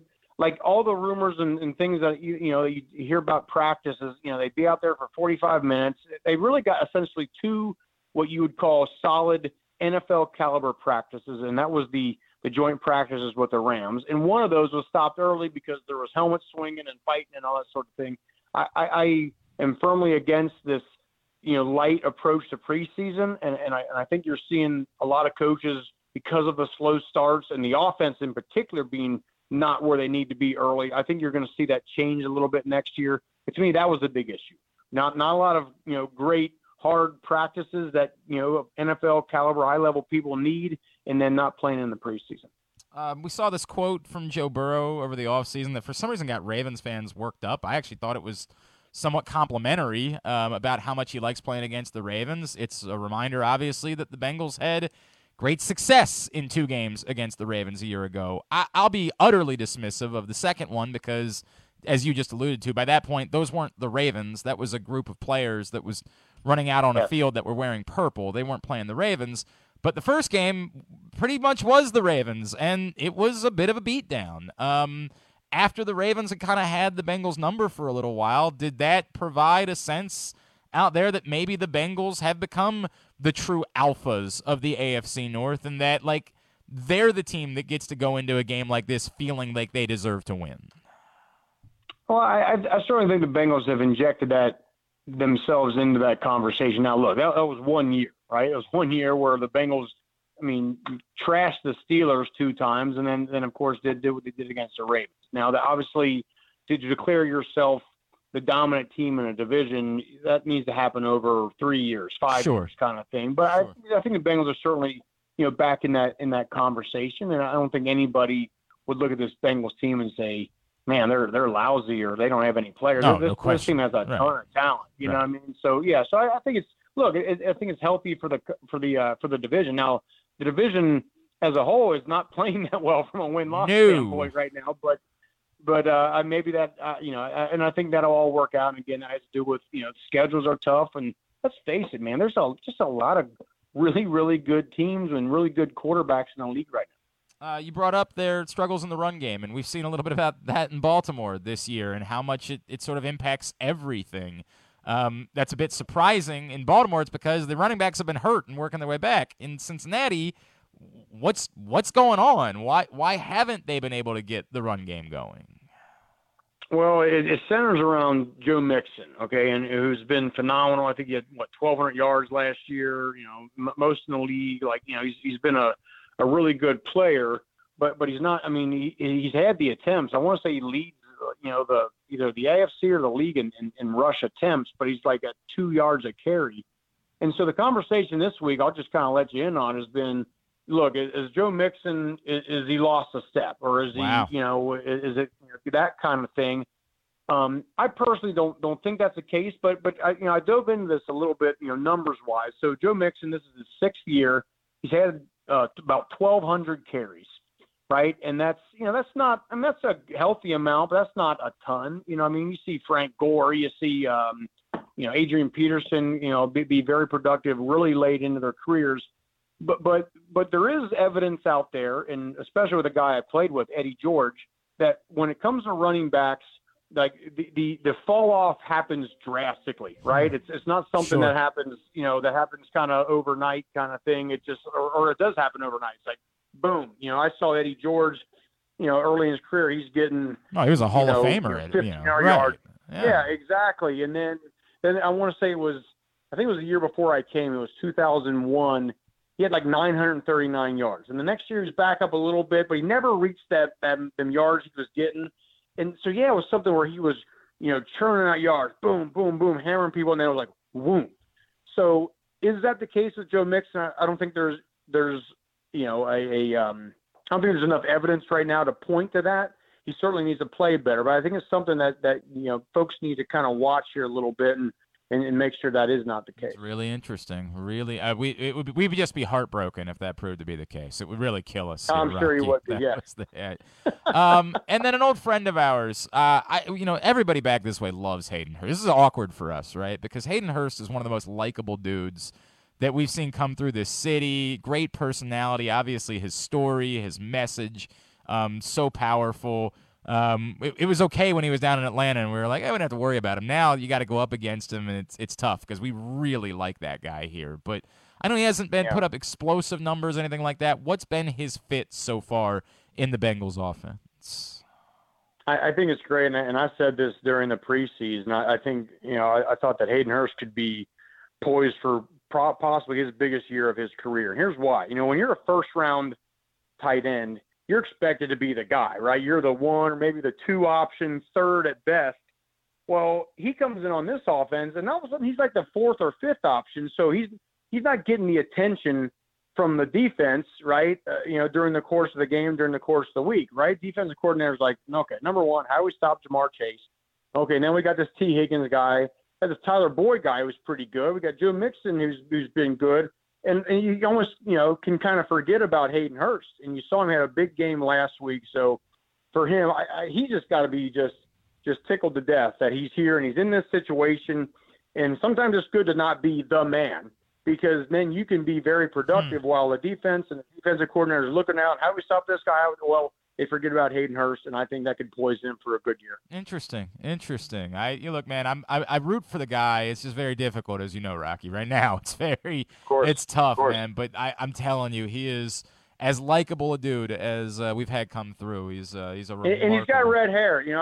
Right. That's a great point. You guys have to. Right. You have to bond over that 100%. Yeah. We're tight. Yeah. How do you see this playing out in the division, right? You and I haven't talked. Like, how do you, as you referenced, it's been a sluggish start. We talked before the season, like, this could be one of the best divisions in football. This could be, of course, we thought the same thing about the AFC West, and that's been half a dumpster fire so far.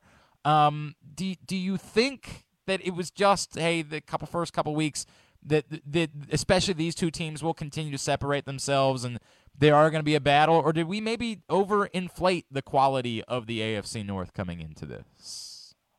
Yeah, I still think, again, it's not the cop-out here, but I think it's a little too early to tell here. I think we got to get another 2-3 weeks into the season here. But I'll tell you this, from the Bengals standpoint, I mean, the back half of their schedule is an absolute gauntlet. Okay, so play Baltimore this week, which, of course, that's going to be a tough game. And, okay, New Orleans, Atlanta, Cleveland, Carolina, certainly some on-paper winnable games. Then there's a bye week. And then starting November 20th, it's at Pittsburgh, at Tennessee, Kansas City, Cleveland, Tampa Bay, New England, Buffalo, Baltimore, right? So, I mean, it's just a gauntlet. So, you know, it's really up to the Bengals to try to get some wins as early in this schedule in that first half as they possibly can, because things do not get easier playing. Again, you're going against Patrick Mahomes and Josh Allen and Tom Brady, and you're playing at New England and on December 24th in the freezing cold. So, you know, I think it's just something that's got to play out. But from the Bengals standpoint, I can just say that easier schedule they got last year certainly is not here on the schedule this year. At Rocky Boyman 50 on Twitter is how you follow him. His book is Rocky's Rules. It's available at Amazon.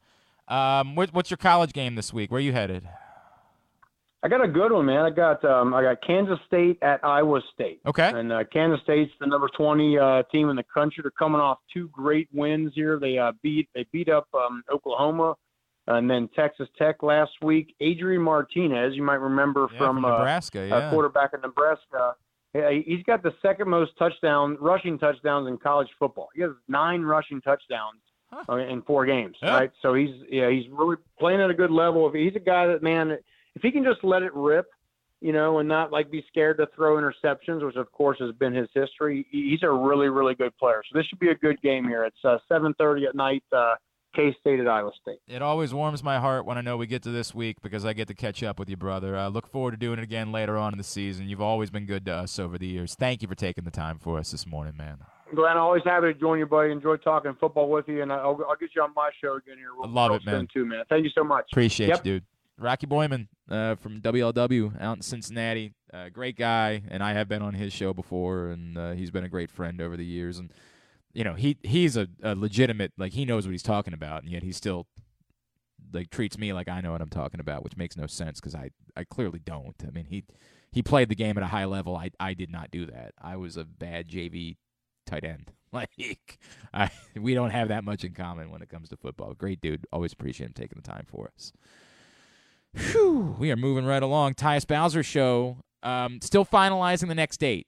All right, we're still. I would like to announce it today, but we had a little bit of we had a date in mind that we thought was going to work, but they're playing a Thursday night game that week, and it's just a lot to try to get him down to Severn, and so we're going to try to move that date again. Bear with us. We will announce it. You will have more than a week's notice when we announce it. That's a promise that I make. Just bear with us as we announce the next Tyus Bowser show. Had a great time at Guilford Hall Brewery this week. PressBoxOnline.com/Bowser is always where you can find out more. Tyus Bowser show is a partnership of PressBox and Grade 8's memorabilia. It's brought to you by Maryland Vascular Specialist, the all-new Ginsu Kamado Grill. Love the Tyus Bowser show. You're going to hear segment number 2 coming up a little bit later on today. When we come back in, we're going to preview Maryland-Purdue. Our buddy Anthony Herron from the Big Ten Network will join us next. It's Glenn Clark Radio. See Olympic athletes in action as the nation's best horses and riders compete in one of the world's premier equestrian events at the Mars Maryland 5-Star at Fair Hill, presented by Brown Academy, October 13th through 16th in Cecil County. Don't miss the breathtaking excitement of the dynamic cross-country competition or the elegance of dressage and precision of show jumping. There's also great shopping and activities, including a fresh food fest, corgi race, and a beer, wine, and spirits showcase. So come enjoy a beautiful fall day at the Mars Maryland 5-Star at Fair Hill, presented by Brown Advisory, October 13th through 16th. Learn more and buy tickets at maryland5star.us. Come experience Maryland's #1 sportsbook this NFL season at the FanDuel Sportsbook at Live Casino and Hotel, the ultimate place for any sports enthusiast. Take advantage of our 24/7 kiosks, massive video screens, and watch all the action from the best seat in the house. With more money paid out than anyone around, make every moment more at the new FanDuel Sportsbook at Live Casino and Hotel in Hanover, Maryland. Please play responsibly. Gambling problem? Please call 1-800-GAMBLER or visit mdgamblinghelp.org.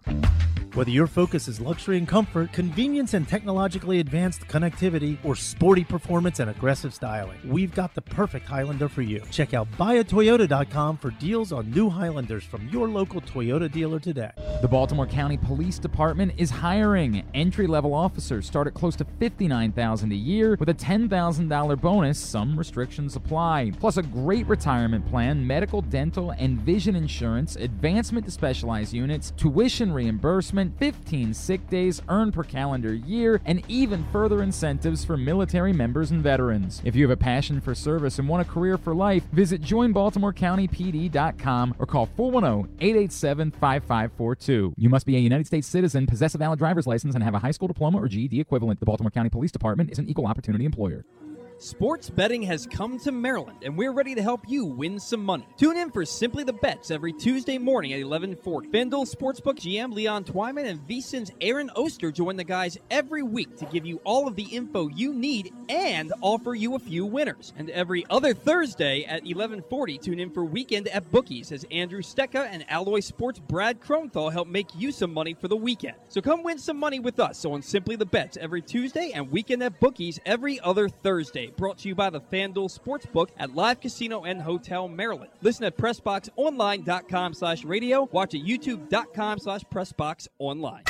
Experience the best in Kamado Grilling, a complete outdoor cooking appliance. The Ginsu Kamado Grill allows anyone to sear, grill, bake, and smoke all types of food. Designed for efficiency and function, the Ginsu Kamado Grill upholds the enduring legacy of the iconic Ginsu brand. The Ginsu Kamado Grill is perfect to cook all year round, is great for parties, and ideal for tailgating with your friends. Reserve your Ginsu Kamado Grill today at ginsugrills.com and get $100 off on your pre-order when you use the promo code TAILGATE. That's ginsugrills.com. Reserve yours today. Join Glenn at halftime of every Ravens game for the Project Game Day halftime show at facebook.com/PressBoxSports. We apologize in advance. There's not much we can do about his face. I love Guilford Hall Brewery, man. It is such a gem. Anybody who has not been, you're going to show up and you're just going to have your mind blown by it. It is an unbelievable facility here in our city.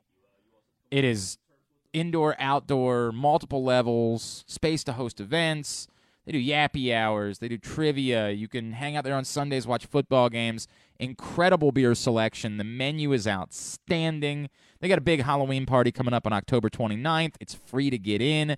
Costume contest, live music, the whole thing. I cannot say enough about Guilford Hall Brewery in Station North. It's going to blow you away.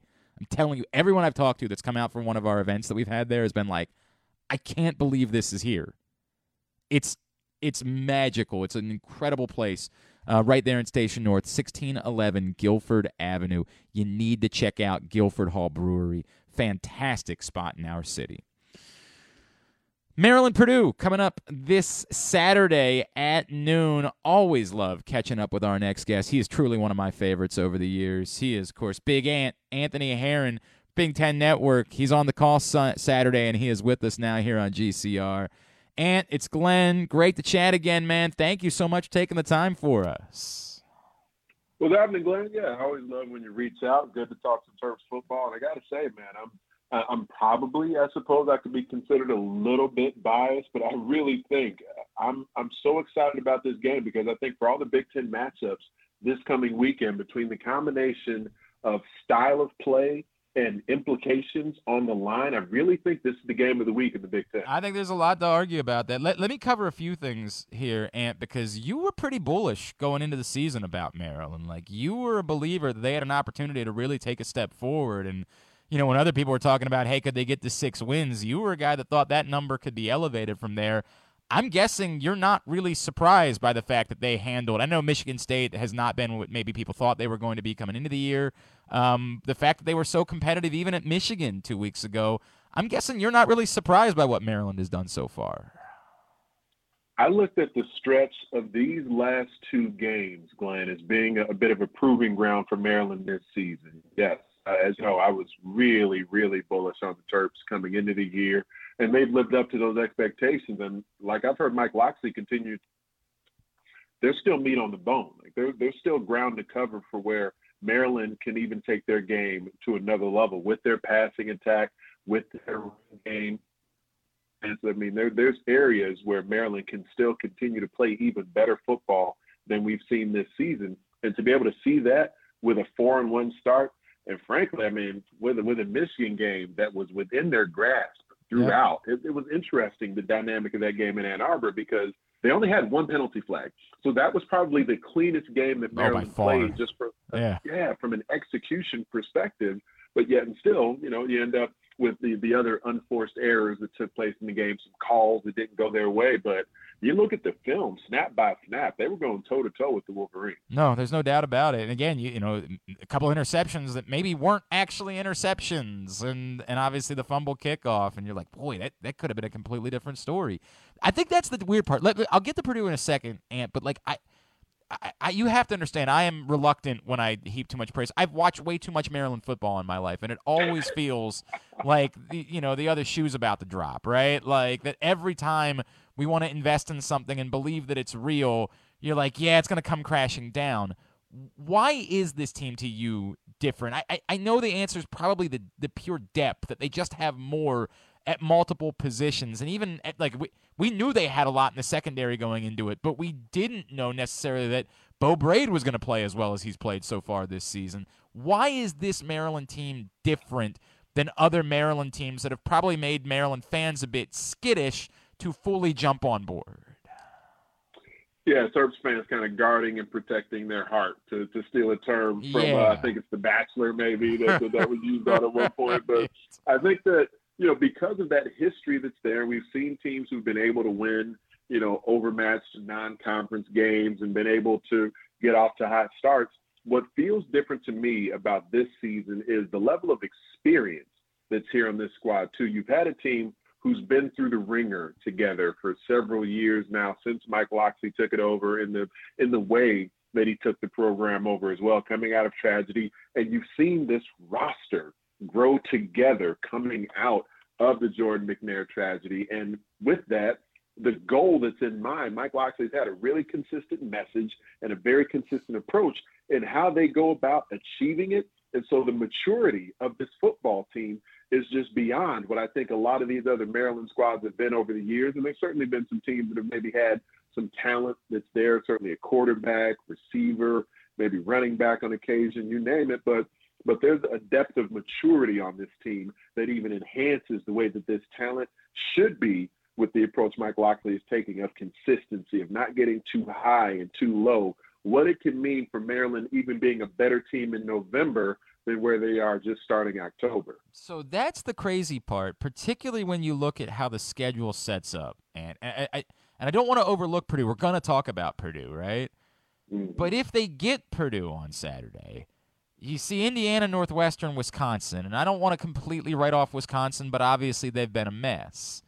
There's this stretch sets up that there's this kind of crazy chance for Maryland to run the table and go into Penn State, Ohio State, sitting at 8-1 and being a factor in the Big Ten race. And I know I'm getting ahead of myself, but do you see a scenario where that is plausible, that like this team really could be in this thing going into the late portion of the season?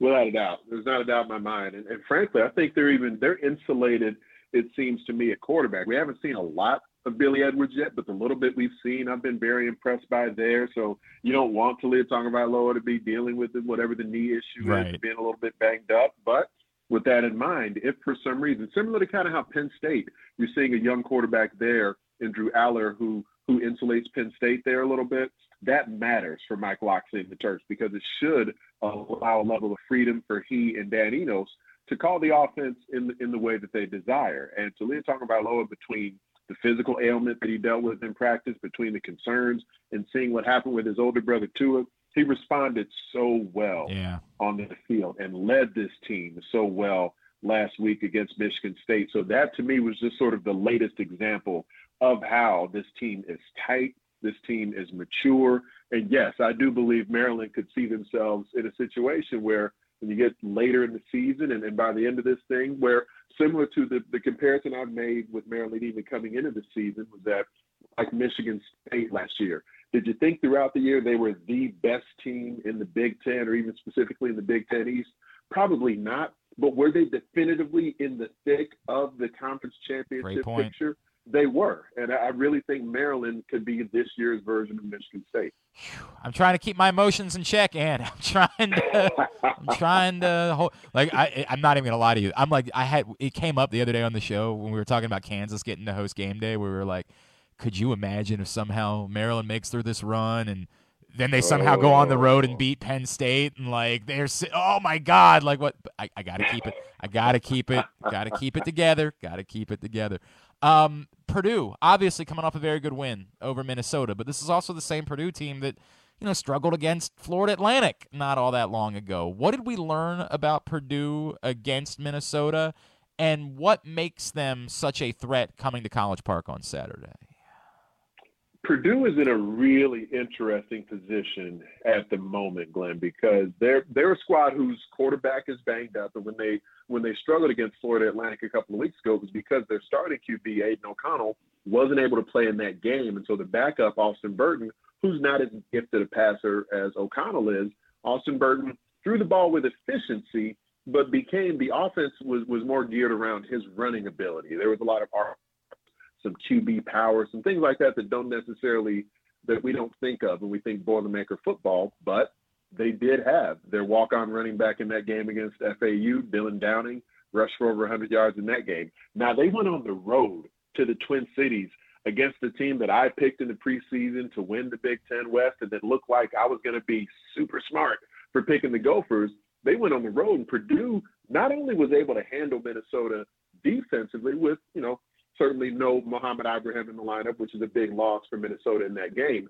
But offensively, Purdue ran the rock again. They came out in the I formation. I've never seen a Purdue football team under Jeff Brom open in the I formation before, but they did it, and then had a different walk-on running back, a kid named Devin Mockabee, who rushed for over 100 yards in that game against one of the most statistically renowned defenses in the country in the last couple of seasons here in Minnesota. So it's not the same type of Purdue that we're accustomed to. We think of Jeff Brom and his offense and, passing the ball for over 400 yards, and sort of a similar transition that Maryland is in the process of making this year, being more well-rounded on offense and having more control to their passing attack. And I'm not sure how healthy Aiden O'Connell is, but he did return to the lineup last week. Yeah. But they didn't rely on the deep ball. They didn't rely on the chunk pass play as we've kind of come accustomed to them doing. Makes them a threat. I mean, there's no doubt. We're very excited about Maryland, but every time, you know how this goes, Ant. Every time we get excited, we're just always a little bit nervous. I have this theory, and I wanted to run it by you. In the NFL, everybody's got a kicker, right? Like, and not everybody's got Justin Tucker, obviously, but everybody's got a kicker. In college football, that's not the case. And I just wonder, because Chad Ryland's having a magical year for Maryland. I wonder what that does at the college level, and I wonder if you can quantify that. Like, there are a lot of teams that are nervous about whether or not their guy can even stick it from 40 yards out, and how that impacts, your play calling, and how it impacts your confidence, and what that does to a team. Can you quantify what it might do for an offense, for a coaching staff, to at this level be super confident that their guy can drill it from 50 yards and in? It provides comfort to your decision-making as a coach, because when you're not certain about your kicker, and frankly, it's part of why Mike Locksley highlighted Chad Ryland. When we think about some of the transfers that came in, like Jacob Copeland was a big deal, adding to the depth at wide receiver. But Mike Locksley said Chad Ryland was really the most important transfer portal player that he brought in, because it would now allow him in his decisions in the midst of a drive, throughout the flow of a game, to make decisions based off of the entire playbook being open to him and every option being on the table. When you're not certain that your kicker can drill it from 40 or 45 or 50, now you have to determine, am I going to take a risk on fourth down that perhaps our team isn't in a position to take right now, but I got to try to put points on the board. I don't want this drive to stall right here after picking up a few first downs. So maybe you go for an ill-timed fourth down as opposed to, like we saw him do on the road at the Big House, say, you know what? This kid can drill it from anywhere, man. 50-plus on the road with 100,000 folks yelling at you, doesn't matter. Chad, sick him. And so now Mike Locksley is in this position where he can feel comfortable deciding, if I want to go for a fourth down, I love our fourth down option here. We're going to leave the offense on the field. But if I don't love it, and if maybe the situation in the game doesn't suit it, to perhaps give the football back to the opponent from this yard line, or if a touchdown isn't the most important thing in the world, let's just get up by 2 scores. Let's do it, Chad. And now you just have more options on the table, and it makes Maryland a more well-rounded threat with what they can do, both between having a kicker and having a legitimate run game now. It feels like such a trivial thing, dude. I'm telling you, it has felt this season like it has made a difference for how they've gone about doing things. And some of that is just the electricity, as to your point, of a dude drilling 50-yarders on the road. Like, that's crazy. But it seems to have impacted the entire team. Man, it's going to be a good one on Saturday at noon here in College Park. Maryland and Purdue, Big Ten Network at noon for you to check out. Anthony Herron on the call. Dude, I'm telling you, man, you are one of my absolute favorite guests of all time. You bring it every time you're on with us. At Big Ant Herron is how you follow him on Twitter. And then where are we hearing you, SiriusXM? What else can we plug for you? Because you are the busiest man in show business. I appreciate you, man. Yeah, I hosted the show Big Ten this morning, weekday mornings from 8 to 11 a.m. Eastern Time on SiriusXM channel 372. That's our Big Ten radio channel. And like you referenced, I'll be on the call this Saturday. Purdue is a squad that could definitively be undefeated. They are 90 seconds away from being an undefeated football team going into this game. So make sure your listeners, make sure folks who are going to go out to the Shell, they don't just assume that because they see Purdue has a couple of losses. They outplayed Penn State, the top 10 Nittany Lions, outplayed them in the opening game of the season, a few self-inflicted wounds, some ill-timed penalties. Purdue loses that game in the final minute, and they lost to Syracuse on literally the final seconds of that game. This team could be 5-0 right now. So this is a matchup between a couple of squads that I think are going to be really pivotal, one from the East, one from the West in the Big Ten. But really, it's going to be a pivotal game for whether or not Purdue stays in their division title picture, and if Maryland really continues on the trajectory that a lot of folks think they have the potential to. Man, I'm looking forward to it. Ant, appreciate you, brother. We will talk again soon. Thank you for taking the time for us this morning. All right. Appreciate you, Glenn. Anthony Herron from Big Ten Network, based out of Chicago, always kills it every time he's on with us. That was great stuff as Maryland gets ready for Purdue, and it explains a little bit more of why it is that Maryland's only a 3.5-point favorite against Purdue on Saturday. So it's hard for me to not get caught up on the chance that Maryland has right now. Like, they have this thing has shaken out for them, that there is a chance to literally be 8-1 going to Penn State. And as we keep saying, you get there, you start believing you're as good as your record says you are.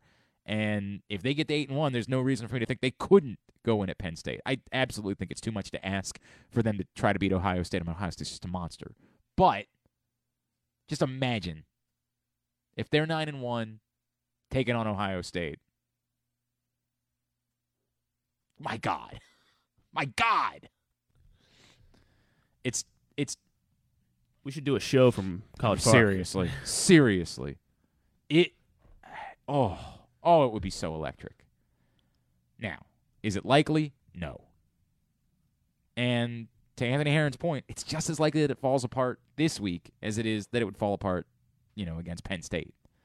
This is a tough matchup. This is a tough game, and probably because it's not a blue blood that we're talking about, we don't realize that. I didn't fully realize it. I needed it to be explained to me. It's a tough matchup against Purdue on Saturday. Good game. Appreciate Anthony Herron taking the time for us.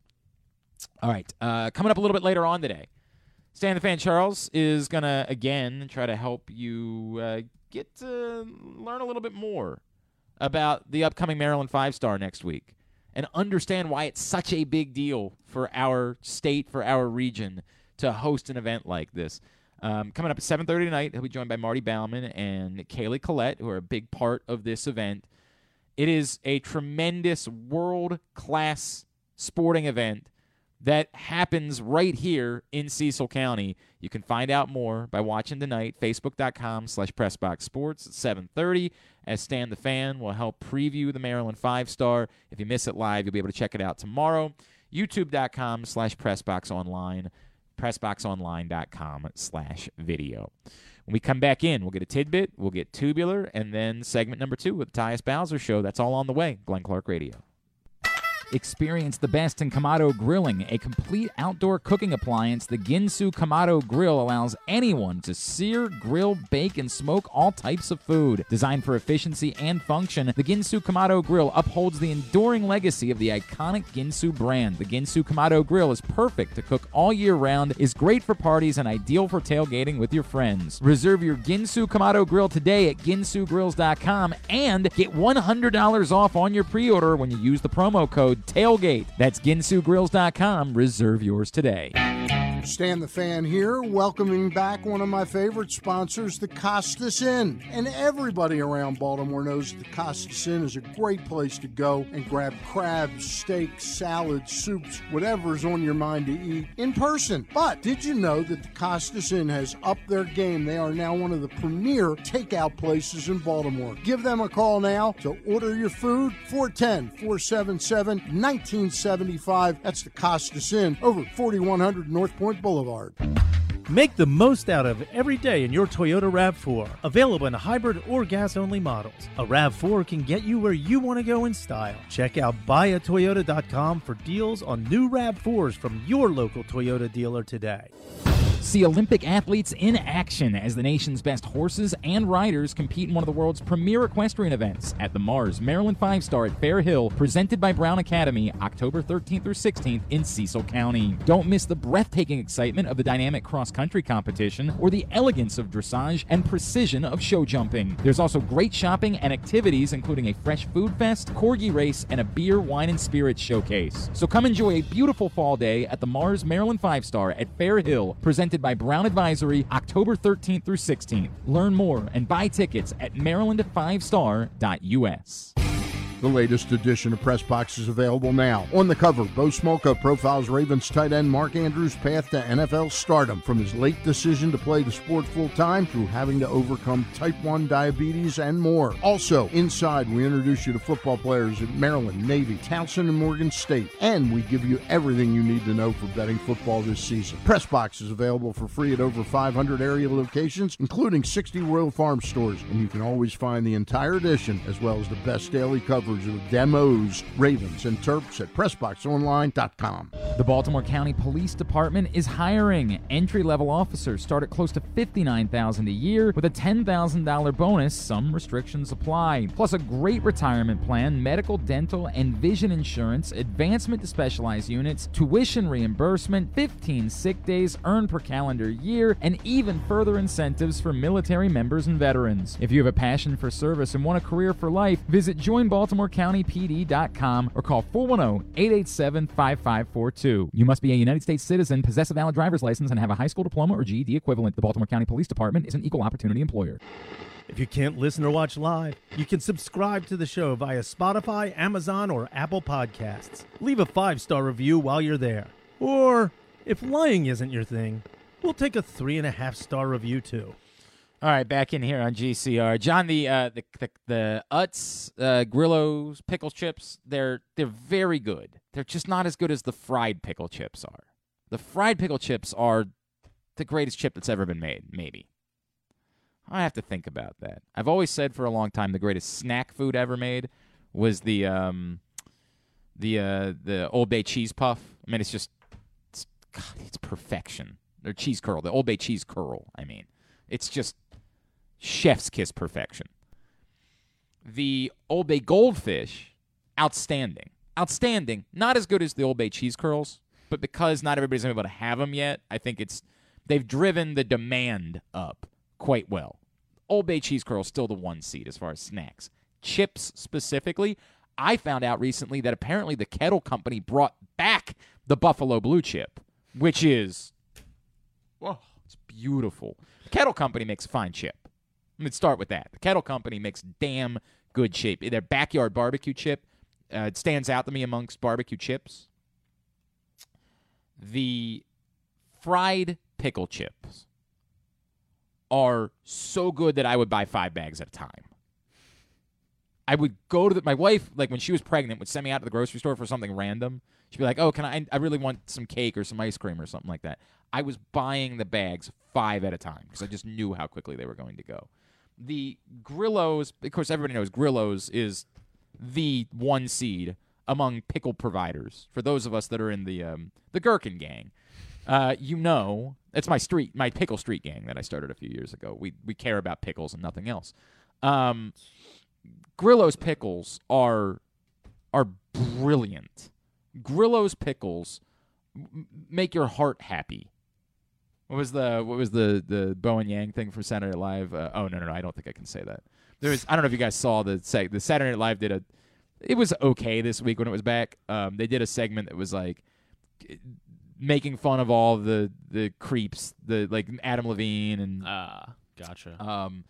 And it was a segment. It was like a game show. Can you respond to a woman's DM without being a creep? And whoever it was, I don't remember who it was that was playing Adam Levine, was like, "You make my penis smile," that was the joke, right? And then, so the game was, could you not be a creep when you respond to a woman? And Bo and Yang, who of course is gay, was like, I think I'm going to win.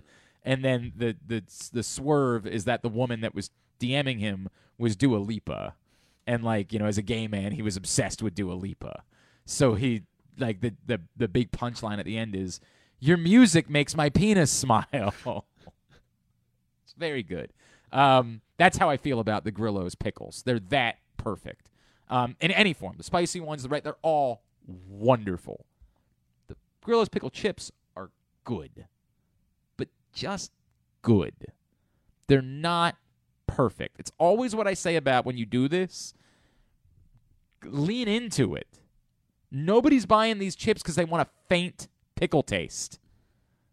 Nobody says, I want it to be a hint of pickle. No, they're purposely buying these chips because they like that flavor and they want to be bowled over with the flavor.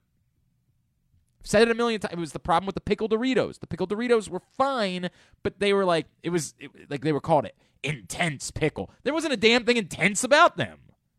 We're buying these things because we like the flavor. Give us more of the flavor. Thank you for coming to my TED Talk. All right. Did you have something? By the way, not really. Yeah, I guess I'm really simple when it comes to snacks. I'm sorry. God, you're basic. What do you like? Grandma Utz are probably the best chip ever. What did you say? Grandma Utz. What is Grandma Utz? They're like Utz chips, but they're like the kettle Utz chips, I guess. Just like a plain kettle Utz chip? They're really good. Those are addictive for me. Okay. It's very basic. You're very, very basic, I apologize. bro. I mean, I like barbecue chips. Very basic. That's as much as we're going to get from you. Is I like barbecue chips. Sometimes I like to go crazy. Sometimes I like to really get wild. And then I get a barbecue chip. Bro, John, I'm telling you, I saw a story. Buffalo Blue back. That I have not found them yet. In fairness, I have not looked. But I saw a story recently that said that the Buffalo Blue chips, Kettle brought them back. It's the Buffalo Blue Tailgate Edition.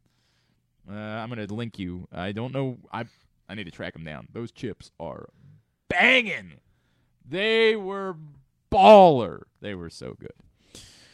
All right. Tidbit is brought to you today. Tidbit from Mr. Crazy, Mr. Wildman over here. Every now and then I have a... Maybe when you go out, do you ever go out to the bar to talk to women? Sure. I don't know. I don't know what you're into. If you're into, you and I have not had this conversation. I'm not trying to blow up your spot. Whatever you do, that's your thing. I don't know. Whenever you go out, you start a conversation, right? Right. What's your conversation starter? Probably. Maybe you're in a secret relationship that I haven't known about the entire. I don't know. I'm not. Okay. I probably need to get out more. Okay. Which I could say that. But if you're out, when you've been out. I guess whatever is happening, probably on the TV, which is probably sports. So I'd probably try to relate it back to that. So I don't have... You would approach a young lady at the bar and be like... If she's into it, yeah. Did you bet the Eastern Michigan Toledo matchup? Like, hey, I'm about to make probably $3 on this game. Okay, that's where you start. Right. So if you want a $3 draft, You don't ever like. There you go. Now see, now you're onto something. You don't ever walk up and be like, hey, I don't know if you've heard. I like barbecue chips. I consumed an entire hoop fish bake. So I guess I could. That's an approach. I guess I can try it. yeah, I would not lead with the hey, I'm Griffin. I'm a little dangerous. I'm like Russell Wilson. Sometimes I have a barbecue chip. I would maybe not. I wouldn't start there when you're trying to talk to somebody. I would maybe. Yeah, you're right. Proctor, I think you're right. Griffin with the hot takes on plain chips. You know what's good? Their best-selling plain brand. I also like white bread. I actually like wheat bread.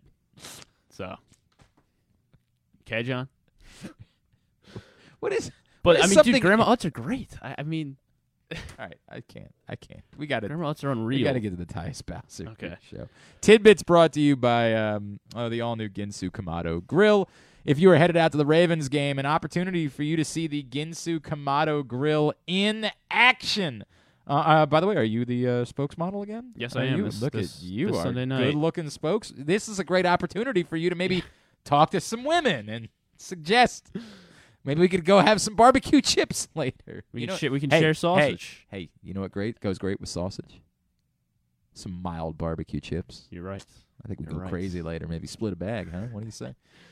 Come out and get a sample of the cooking from the Ginsu Kamado Grill before this week's Ravens game at the Game Day Firehouse, located at the Firefighters Union Hall, just west of the stadium, 1202 Ridgely Street. You can stop by, try some food, and enter to win a Ginsu Kamado ceramic grill and $500 worth of grilling meats.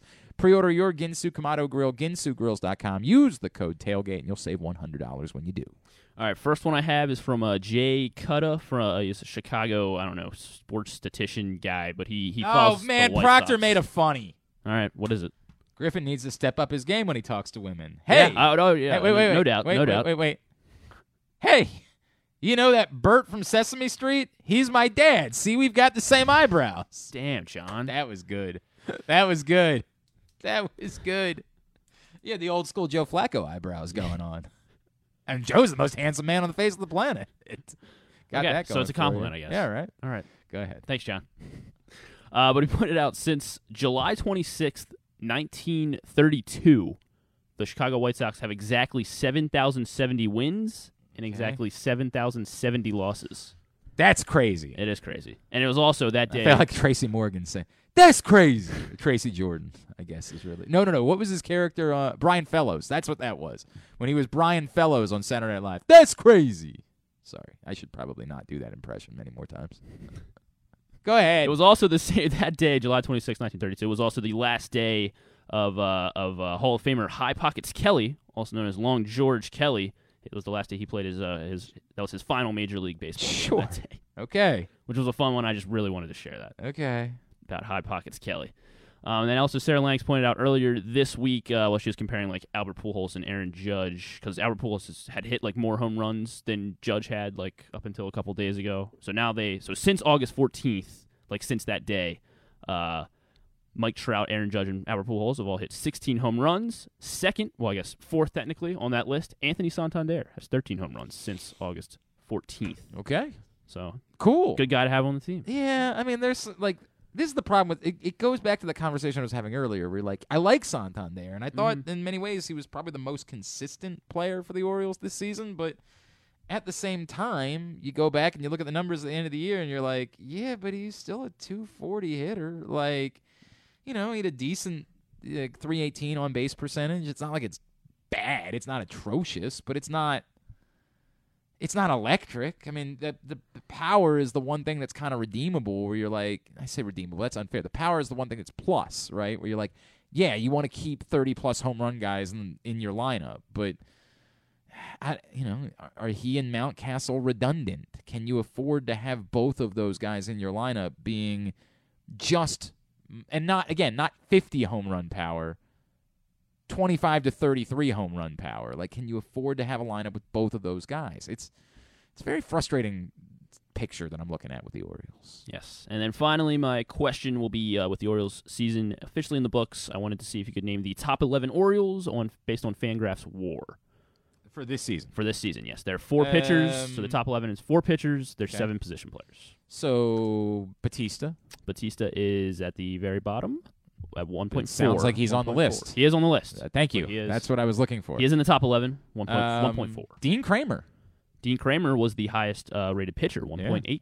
I mean, he was their best pitcher. Lyles. Yes, Jordan Lyles, 1.4 as well. So who's the other pitcher? Who's the other one? I think you'll be pretty surprised. Cionel Perez. It's a good guess. I would have guessed him too, but not Cionel Perez. All right. Voth. Not Voth. Okay. Then another bullpen guy. Oh, Tate. Not Tate. Baker. Yes, Brian Baker. Such 1.4. a dumb number then. Worthless. All right, now the 7 position players. Rutschman. Adley Rutschman led the team, 5.2. Mullins, second place on the team, 3.4. Santander was 5th, 2.5 WAR. He was 5th.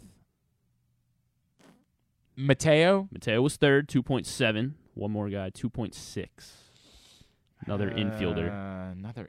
Urias? Ramon Urias, 2.6. 4th best WAR on the team. And then Hayes. Hayes was 1.6. Yeah, it goes back to the beginning of the year, of course. And then the last one would be Mountcastle. Yes, it would. 1.6 for Mountcastle as well. Well done. Very good. All right, Tubular is brought to you today by the Maryland 5-Star. Come see Olympic athletes in action as the nation's best horses and riders compete in one of the world's premier equestrian events at the Mars. Maryland 5-Star at Fair Hill, presented by Brown Advisory, October 13th through 16th. That's next week, right here in Cecil County. Or not where I am, but in our back. You get the point. I don't think I have to explain it more to you. What have you done for me? Here's what's coming up, totally tubular-wise. Football-ish tonight. It's such a bummer when we get back to football and then we get this. Colts Broncos, yay! That's tonight. Should I play Khalil Herbert or Chase Edmonds with Jonathan Taylor out? Meant to ask KZ. I feel like I gotta go Herbert. I think so. They're playing Minnesota, right? Yes, they are. I mean, the Eagles' defense is really good. I think Oh, sorry, no, you said Edmonds. Yes. So he's not in Arizona anymore. He's in Miami. Who are they playing? I don't even remember. Jets. They're playing Jets. The Jets. You just never know what Miami's doing running the ball. I know. I'd probably play Herbert, but damn, that's tough. That is tough. All right, Colts Broncos 8:15 on Amazon Prime. Golf Channel for round 1 of the PGA Shriners Children's Open at 5 o'clock. Some preseason hoops and hockey. You can find it all at GlennClarkRadio.com. It's a bad night. It's just it's a very lean evening of sports viewing. Anything non-sports wise? Take the under on the Thursday night football game, and then you can watch. Yeah, it. I guess. Anything? Grey's Anatomy season 19 premiere. Yeah. Let's see. Jimmy Smits is going to be on James Corden. Wow. Senator Organa. Promoting NYPD Blue? Yeah, I think so. Okay. Or East New York, maybe I think that's. I don't know what that is. So some new network show. New episode of Atlanta. Penultimate episode of She-Hulk on Disney Plus. Okay. I need to get into. There's so many things. I'm still finishing Dahmer, and then I promised Proctor that I would do Welcome to Wrexham next, but I still haven't even started She-Hulk. Yeah, I watched the first episode or two, I think, and it's cool. Bruce Banner's in the first episode. I'm not sure if he comes back, though. All right. So the first episode's, decent. It's what it is. Yeah. It's what it is. Thanks today to Rocky Boyman. Thanks to Anthony Herron. Thanks to Ken Zales and to Marty Morningweg. We'll get it all up in the greatest hits section of the tab at GlennClarkRadio.com. Tomorrow on the program, Stan the Fan will be in studio. Bo Smolka will join us, and I believe Mike Tirico will join the program tomorrow as he will be on the call for Sunday Night Football. I love Mike Tirico. He's one of my. Everybody knows my 3 guys: Harlan, Eagle, and Tirico are my 3 favorites.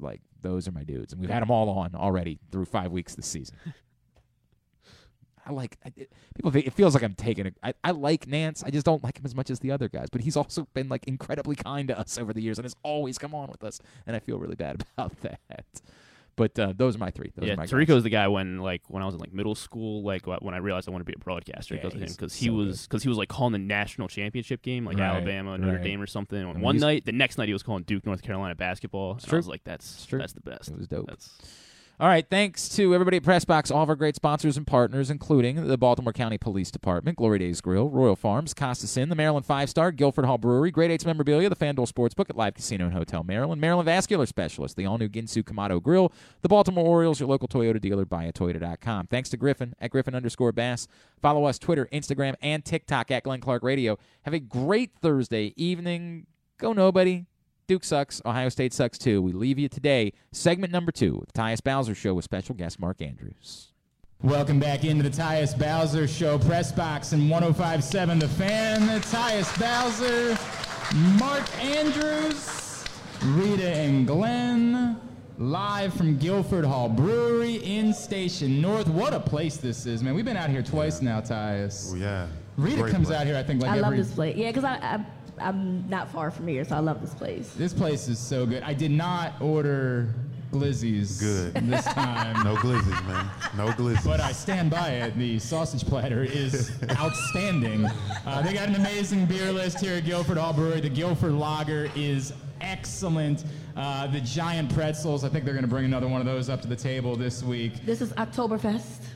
You see her over there drinking her beer with a straw like a weirdo? Hey, man. Hey, I don't drink, so I mean, if that's the thing, then that's the thing. No, It's don't not? support this. Oh, okay. It's It is bougie. completely, it is not bougie. Were you supposed to chug it or something? It's. Yes, I prefer Okay. that. Okay. I don't chug. Like, first of all, I miss my mouth all the time, so now I don't have to do that with a straw. That's a good excuse, I guess. We love Guilford Hall Brewery. October 29th, 7 to 11 p.m. They got a Halloween party, costume contest, great music, and it's free. You can just show up, hang out here October 29th for an awesome Halloween party. GuilfordHall.com is the website for you to find out more. All right, Rita. Yeah. You want to get into? Rita wanted to play this or that this week with you and with Mark Andrews. So I don't know where we're going. I'm actually a little bit nervous. he doesn't Me know. too. I'm a little nervous. Yeah, right. I mean, you kind of asked one question, but that's okay. We'll move. I'll switch it around a little bit. Okay. All right, so I want to know, and this is for both of you guys. I think I know the answer for you, but I want you to make sure. I want to know anyway. Are you guys shy and or private, or are you more like extroverted and open book? Super shy, super private, very introverted.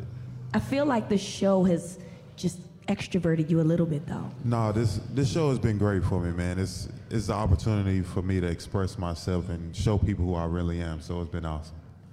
I knew that about you anyway. Mark? Definitely shy, a little bit of an introvert. I'm a little bit private, but I have a close group of people I really trust that I have around me and I can open up to. But yeah, I like to have fun too, though. Again, is there an option for football psychopath on that list? Like shy, outgoing, or football psychopath? Because I feel like that's the one. Hey, it might be. That. It's very Virgo of you, by the way. All right, do you guys curse? Do not curse. I've never heard you curse before, Tyus, by the way. But I you've don't never think. been on the football field with him either. I'm talking about, see, to me, those are two different people. I could be wrong, right? I just feel like y'all got like some type of like different personality when you play football. So you talking about everyday life? No. It can be both, right? Do you curse on the football field too? Like, Phillip Rivers was a in certain dude. situations. Phillip Rivers never cursed. Yeah. Like he would say dang nabbit and said stuff who? like. Phillip Rivers would never curse. That's definitely not true. Oh, you heard him? I played against him twice. For real? And he said a cuss word. I've heard a lot of stuff. Oh. I've heard a lot of stuff. From him? Yes. Okay, I stand corrected. So do you curse? Hang on. What gets you to curse on the field? Yes. Specifically. Me personally, just having a bad play, bad moment. Just the situations of the game. Yeah, that'll probably be it. What if hypothetically someone threw an insane roughing the passer flag on like Brandon Stevens late in the football? Again, hypothetically. Like what if something, because that would never happen, but what if it did? Would you curse then? I mean, in certain cases, yeah. It'll just come out. It'll just come out just because. But You should ask. Like I said, outside, like here and stuff. I wouldn't. We're about to hear Tyus curse. Nah, man. They want to bring the food up. Go ahead, bring the food up. That's all right. You should ask Rita if she curses during football games. Next, Oh Mark. my gosh. Mark, do you? Definitely let it fly a little bit. But yeah, I definitely let it fly a little bit, but don't condone it. All you kids out there, listen to your mom. Don't do it. Don't do it, kids. I'm a person that believes it's a personality thing. Personality. I believe it just adds a little extra sauce to your emotions. That's how I feel about it. What do you mean by a little extra? If you feel strong and passionate about something, a little curse word and going, it just validates the point. Okay. That's all. A little extra energy. Yeah, see, you get it, right? Okay. You understand me. Okay. So he already asked you guys this, but fiery or laid back, not on the field though, off the field. Are you I'm super laid back. You just super. I'm super chill. Super chill. Super chill. Super chill. What is super chill? Tyus. Just like you be in your like own that. zone, your own vibe. You just in a good space. Like you just calm, collective. Super chill. See, but I saw you,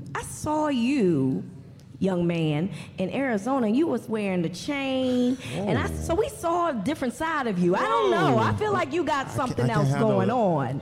Oh, you talking about him? Yeah, I'm talking about him. We know you super laid back. I was like, I don't know. I don't have no jewelry like that. I feel like this one might be like a little bit more, I mean, yeah, I got a little something. But Tyus is out there too a little bit. He can have his fun. I ain't out so there he's like lying that. to us. No, not at all, man.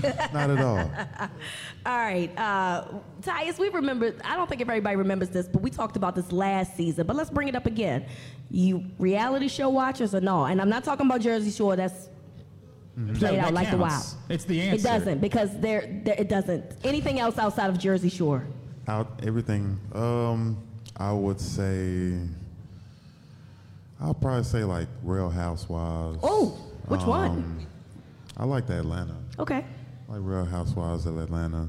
All the Love and Hip Hops. Ooh. There's I like all really TLC. Is it TLC? Do you watch 90 Day Fiancé? Yes, I do. Oh, we'll talk about that later. That's a really good show. Oh yes, my show. It's a really good I'm show. excited. A really good show. Mark, what do you watch? I'm the nerd a little bit. I watch like Lord of the Rings came out with a new show, Game of Thrones, House of Dragons. Just anything. I'm really not a reality TV show watcher though. Documentary watcher? Sometimes if there's a good one. I haven't watched the new Jeffrey Dahmer. Okay. Yeah. Don't. It's disturbing. I watched a few episodes of it. If you want a history lesson, it's a good one. Bro, I don't need that type of history lesson. There's a lot of more important parts of history to learn about than what was going on then. A few years ago, there was a group of guys that used to get together to watch The Bachelor. I feel like it was Joe and Justin Tucker. And all that. I could see them watching it though. I don't know why. I feel like there'll be some bachelors once they're done. You know what I'm saying? But they're married. But I'm just saying I could see them watching that. I got you. You don't ever have any of the guys get together to watch Real Housewives. No, not at all. You never.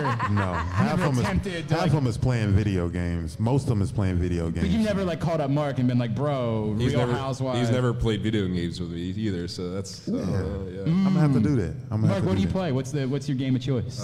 Call of Duty, Apex. Yeah. This is always the question I like to follow up. The largest number of consecutive hours that you've been playing Call of Duty, where you looked up and you were like, oh my God, I've been doing this for 7 hours or whatever. What's the number? Like 10 or 12. Oh my God. Oh my gosh. Do you eat during this time? Yeah, snack. Okay. I can't even remember the last time I went 12 hours. Right? I'll probably say when NCAA was out with the Road to Glory, I'll probably be on there. I'll probably start at high school and I'll be you built a dynasty. I'll be a sophomore in college by that time. You know what I'm saying? You all haven't the moved. games at all. Haven't moved. Not 1 inch. Mark, who's the guy on the team that thinks they're good? Okay, do you guys play as teammates? And who's the guy that thinks they're good at Call of Duty, but you're like, oh yeah, bro, I don't think I'm going to play tonight because you don't want to end up having them on your team? Someone that's a little bit rough to play video games is Nick Boyle. I think if he's one of those guys that used to be good at video games, stopped playing, and tries to pick it up here and there after a game, and it's like, I don't want to play with you, bro. Do you tell him though, or do you try to avoid? Do you say, Nick, man, I'm sorry, we're not going to have you on the team tonight? Or do you try to come up with an excuse for like, oh, man, bro, I just haven't played in a few weeks? Nah, like, we just we don't mention it, so he's gonna hate me for saying this, but we just have fun. Yeah. You got one more, Rita? All right, one more. You gonna go see Black Panther or no? Yes. Yes. First day? No. I mean, they got it. You gonna wait? It's in the season. That makes sense. Like I said, I'm a They chill, can laid get it back like guy. probably that night. No, nowadays people go to the movies and stuff, and they want to talk. You know us black people. They want to talk in the movie. Oh, look at him. Oh, get him. Get And then they him. be clapping, Yeah, they and then clapping and Wakanda stuff. forever. Yeah, I don't want to deal with all of that. Okay. I'm gonna wait, a few weeks when it's a Okay. little clear and check it out. What about you? How long you waiting? Probably till it comes out and I Okay. can see it at home. All right, thank you. That's all I was saying. You can watch it at home. I got to get back to getting into the movies again. Okay. Have you before not been COVID. back at all? Have you not gone to movies since COVID? I've been a few times, and Okay. I've actually missed it though. That's what I used to do every Friday before the game. Dude, I love it. Yeah. I can't lie. Like, I lived in walking distance from a movie theater, so I was like always there. Yeah, I missed it so much. There's just something about like doing the dumb thumbs up, thumbs down thing during preview. You do that, right? Like everybody does that, No, correct? Glenn. I feel like you're looking at me like I'm your embarrassing white friend now, and Tyus just admitted that he does it when he goes to the movies too. Do you do this like physically or in Yes, your I head? watch it- I'm I do talking it to in- Tyus, I not do you, it in my Nicola. head. See, that's what I'm Oh. saying. You are out here physically embarrassing us. Oh. He's doing this in his head. Mark, when you go to the movies, do you put a thumbs up and thumbs down on the trailers? Never even thought of it. Thank you. It's the Tyus Bowser Show. We're live at Guilford Hall Brewery, Press Box, and 105.7 The Fan. It's all brought to you. Really? You've never done it, not once? No, not at all. You haven't seen I it? mean, You're do like, you "Mom, do it? looks Do you do amazing." this like the Gladiator? Is this like a comedy Yes, thing it's where you exactly- like I'm hold your not hand like crazy, this and you do correct. like this and do like this? Like, what are we doing? Somebody in this crowd knows I'm not crazy. You all do this, correct? Does anybody do? He's does thinking anybody do this? nobody is No. agreeing with you. Anybody else? No. I heard a few no's. I That's think because you said you don't. Now they're embarrassed. They don't want to No, admit it. I did it in my mind, but They don't want to admit it. physically, They no. all do it, every single one of them. Hey, Maryland Vascular Specialists, their team of surgeons is Maryland's leaders in ethical arterial procedures. Appreciate them making the Tyus Bowser Show happen. I'm looking forward to diving. You got the mozzarella stick again. You went back to the. You're mad at me because I ordered glizzies. Would you please just look? I just. Hey, I got another question for you. Did y'all see the DK Metcalf thing from over the weekend? When he was on the, He took the cart back to the locker room. we know how far that locker room is. Y'all played there last year. Yeah, that baby is super far. So if you had a similar situation, for those that are unaware, DK Metcalf left the Seahawks-Lions game on a cart on Sunday. And considering it's DK Metcalf, a lot of people were very concerned about why DK Metcalf would be leaving on a cart. And we got our answer. He had to use the bathroom. It gets serious, man. If you were playing in Detroit and you had to go to the bathroom, would you A, take the cart to avoid doing the shuffle? Clinch walk. Yeah. Correct. Yeah. I'm already feel it, and I know it's gonna come soon. So I'm gonna be like, "Hey, coach, I need a sub," and I'm gonna be right back. But are you calling for the cart? No, I'm not calling for You're no gonna- card. you're That's gonna- that's too much. But You're if in Detroit it's that far, I mean, it's the quicker way to get there than you walking. We're putting out bad omens right now. It's bad. Oh, Bad that's card, fair. yeah. That's a good point. That's fair. Yep. Would you admit afterward, Mark, if you were asked afterwards, would you admit, because DK Metcalf just came right out and said, Clinch Walk wasn't going to work for me, bro. Like, it was going to be a problem. Mark, would you admit if somebody was like, man, that's weird. Mark was missing for the entirety of that drive in the third quarter. I wonder where he was. Would you say everything's fine, just had to hit the bathroom? You're not catching me lacking like that, ever. Can't get caught lacking, man. Tyus, what about you? Are you going to tell the truth in that No. situation? No? No. You would just rotate it out for a couple plays. Hey, I was just rotating, man. I needed a breather. That's all I needed a good was. breather. Nothing That's it. more than that. That's it. Have you ever, Have you ever had a situation unfold during a game? No. Okay. Never. At any level? Ever. Ever. I've seen it from somebody else, but me personally. Well, when you no. say that, you mean somebody else is going back to the bathroom or something occurred on Something occurred. Oh, God. Well, what do you do? Like, what do you... Just leave, man. I feel like you have to say something. Like, they know. They see it. They feel it. oh, God. Oh, God. So, I mean, at that point, it's like, There's so hey, many people bro. eating here right now. I'm so sorry. Yeah, I apologize, people, but yeah, it was bad. Mark, I'm guessing based on your last answer that you would say it's never happened. Never at any point in your football career have you... Never. Never could, never would. No. On any circumstance No. did you ever have to deal with that. No. Definitely never happened to me. I just want that to be stated for the record. Never. I'm like Mark. Never, ever happened to me. I don't have a bad story that people might bring up. I'm sure you do. I'm sure you do. You just don't want to tell nobody. Never happened to me, and I would appreciate if you would leave it alone. Thank you very much. I don't know why it is that you're still getting after me about this. It's never, ever happened to me. So do you want to talk about it? Do you No, want to talk it's about it? Let's talk about it. I always like when you get to that moment. Yeah, man. Tyus has a thing where he likes to like get me to open up. Yeah. And use this as a time. This probably isn't the best therapy situation to open up and talk about this embarrassing moment, but I mean, if you want to, you can. Is there anything else embarrassing that's happened to you on a football field that you'd be willing to share publicly? No. Okay. Not at all. Mark? Not that I can think of right now. All right. We tried. They're taking it to the grave. I understand. I'm not telling either. Mark, I read. Did you and your brothers used to box? Did I read about that? Yeah, we definitely do. Like, we'll put on the boxing gloves, get on a tennis court in the backyard and kind of just go after it. You say do. You're saying this is something that still occurs? Oh, yeah. You go home in the... Hang on a second. How old are your brothers? 32, 30, and then my dad gets in there sometimes as well. Wow. So your dad is boxing too? Yeah, I mean, I'm not going to knock my dad out.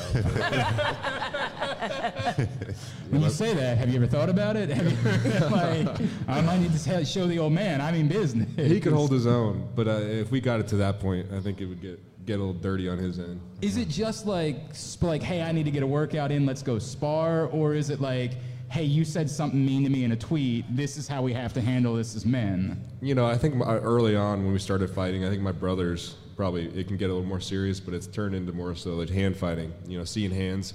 That's big for being a tight end, being a receiver, being able to swipe hands down, being able to see that with your eyes real quick, and just body movement, body awareness and control. I think boxing is a great sport for that.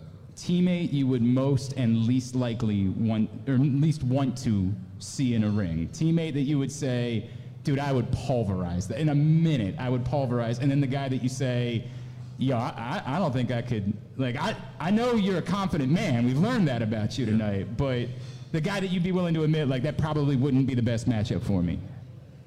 There's a lot of not good matchups. Yeah. You go first. Well, me personally, I'm a people person, and people, I don't have no problems with anybody. Normally, people create it with me, but for the most part, I know how to diffuse situations like that. So I couldn't see myself fighting anybody because I'm just a person that everybody loves. So. Hypothetically. But if it ever came the time and situation to be like, hey, man, time to throw these hands, I would probably say, That's a it great feels like question. you've got somebody and you don't want to say it. I really don't, but I'm just thinking of guys that's like, this guy, I don't know, this guy, maybe. Are you going to wrestle with any of the OGs? Nah, I the ain't Calaises, the Justins? Nah, man, those the OGs. I'm gonna let them be, man. Okay. I'm gonna let them be. All right. You could beat up Marlon, though, right? I feel like Marlon. You could just say it. Marlon is a different cat. He might be doing some crazy stuff. I can see that, though. You got Marlon. You know what I'm saying? He might be doing some karate stuff, might have a crazy spin move and kick me in the back of the neck. So I'm going to just leave Marlon alone, honestly. I'm going to leave him alone. You're just going to bail on this one. I'm just going to bail on You're this bailing one. on it Yeah, entirely. I Mike, am. would you entertain it? Yeah, I mean, there's certain guys I definitely wouldn't fight. I think there's a lot of guys that I could beat, though. Name one. Name one guy that you say, I can't fight that guy. Can't? Yeah. Faalele, maybe. I don't think I'd fight him. Yeah. I'd just tire him out, man. Yeah, I'm going to stay away from that one, too. Yo, he's a massive dude. He is That's so a big big. dude. All right, y'all make some more noise for Mark Andrews and Tyus Bowser, please. We are live here at Guilford Hall Brewery. Reserve your Ginsu Kamado Grill, the perfect ceramic tailgate for home grilling and searing, baking, smoking, all kinds of food. Get $100 off on your pre-order by using the code TAILGATE at ginsugrills.com. We come back in. We're going to look ahead to Sunday and the Bengals and another huge game that's coming up next. It's Tyus Bowser Show, Press Box and 105.7 The Fan.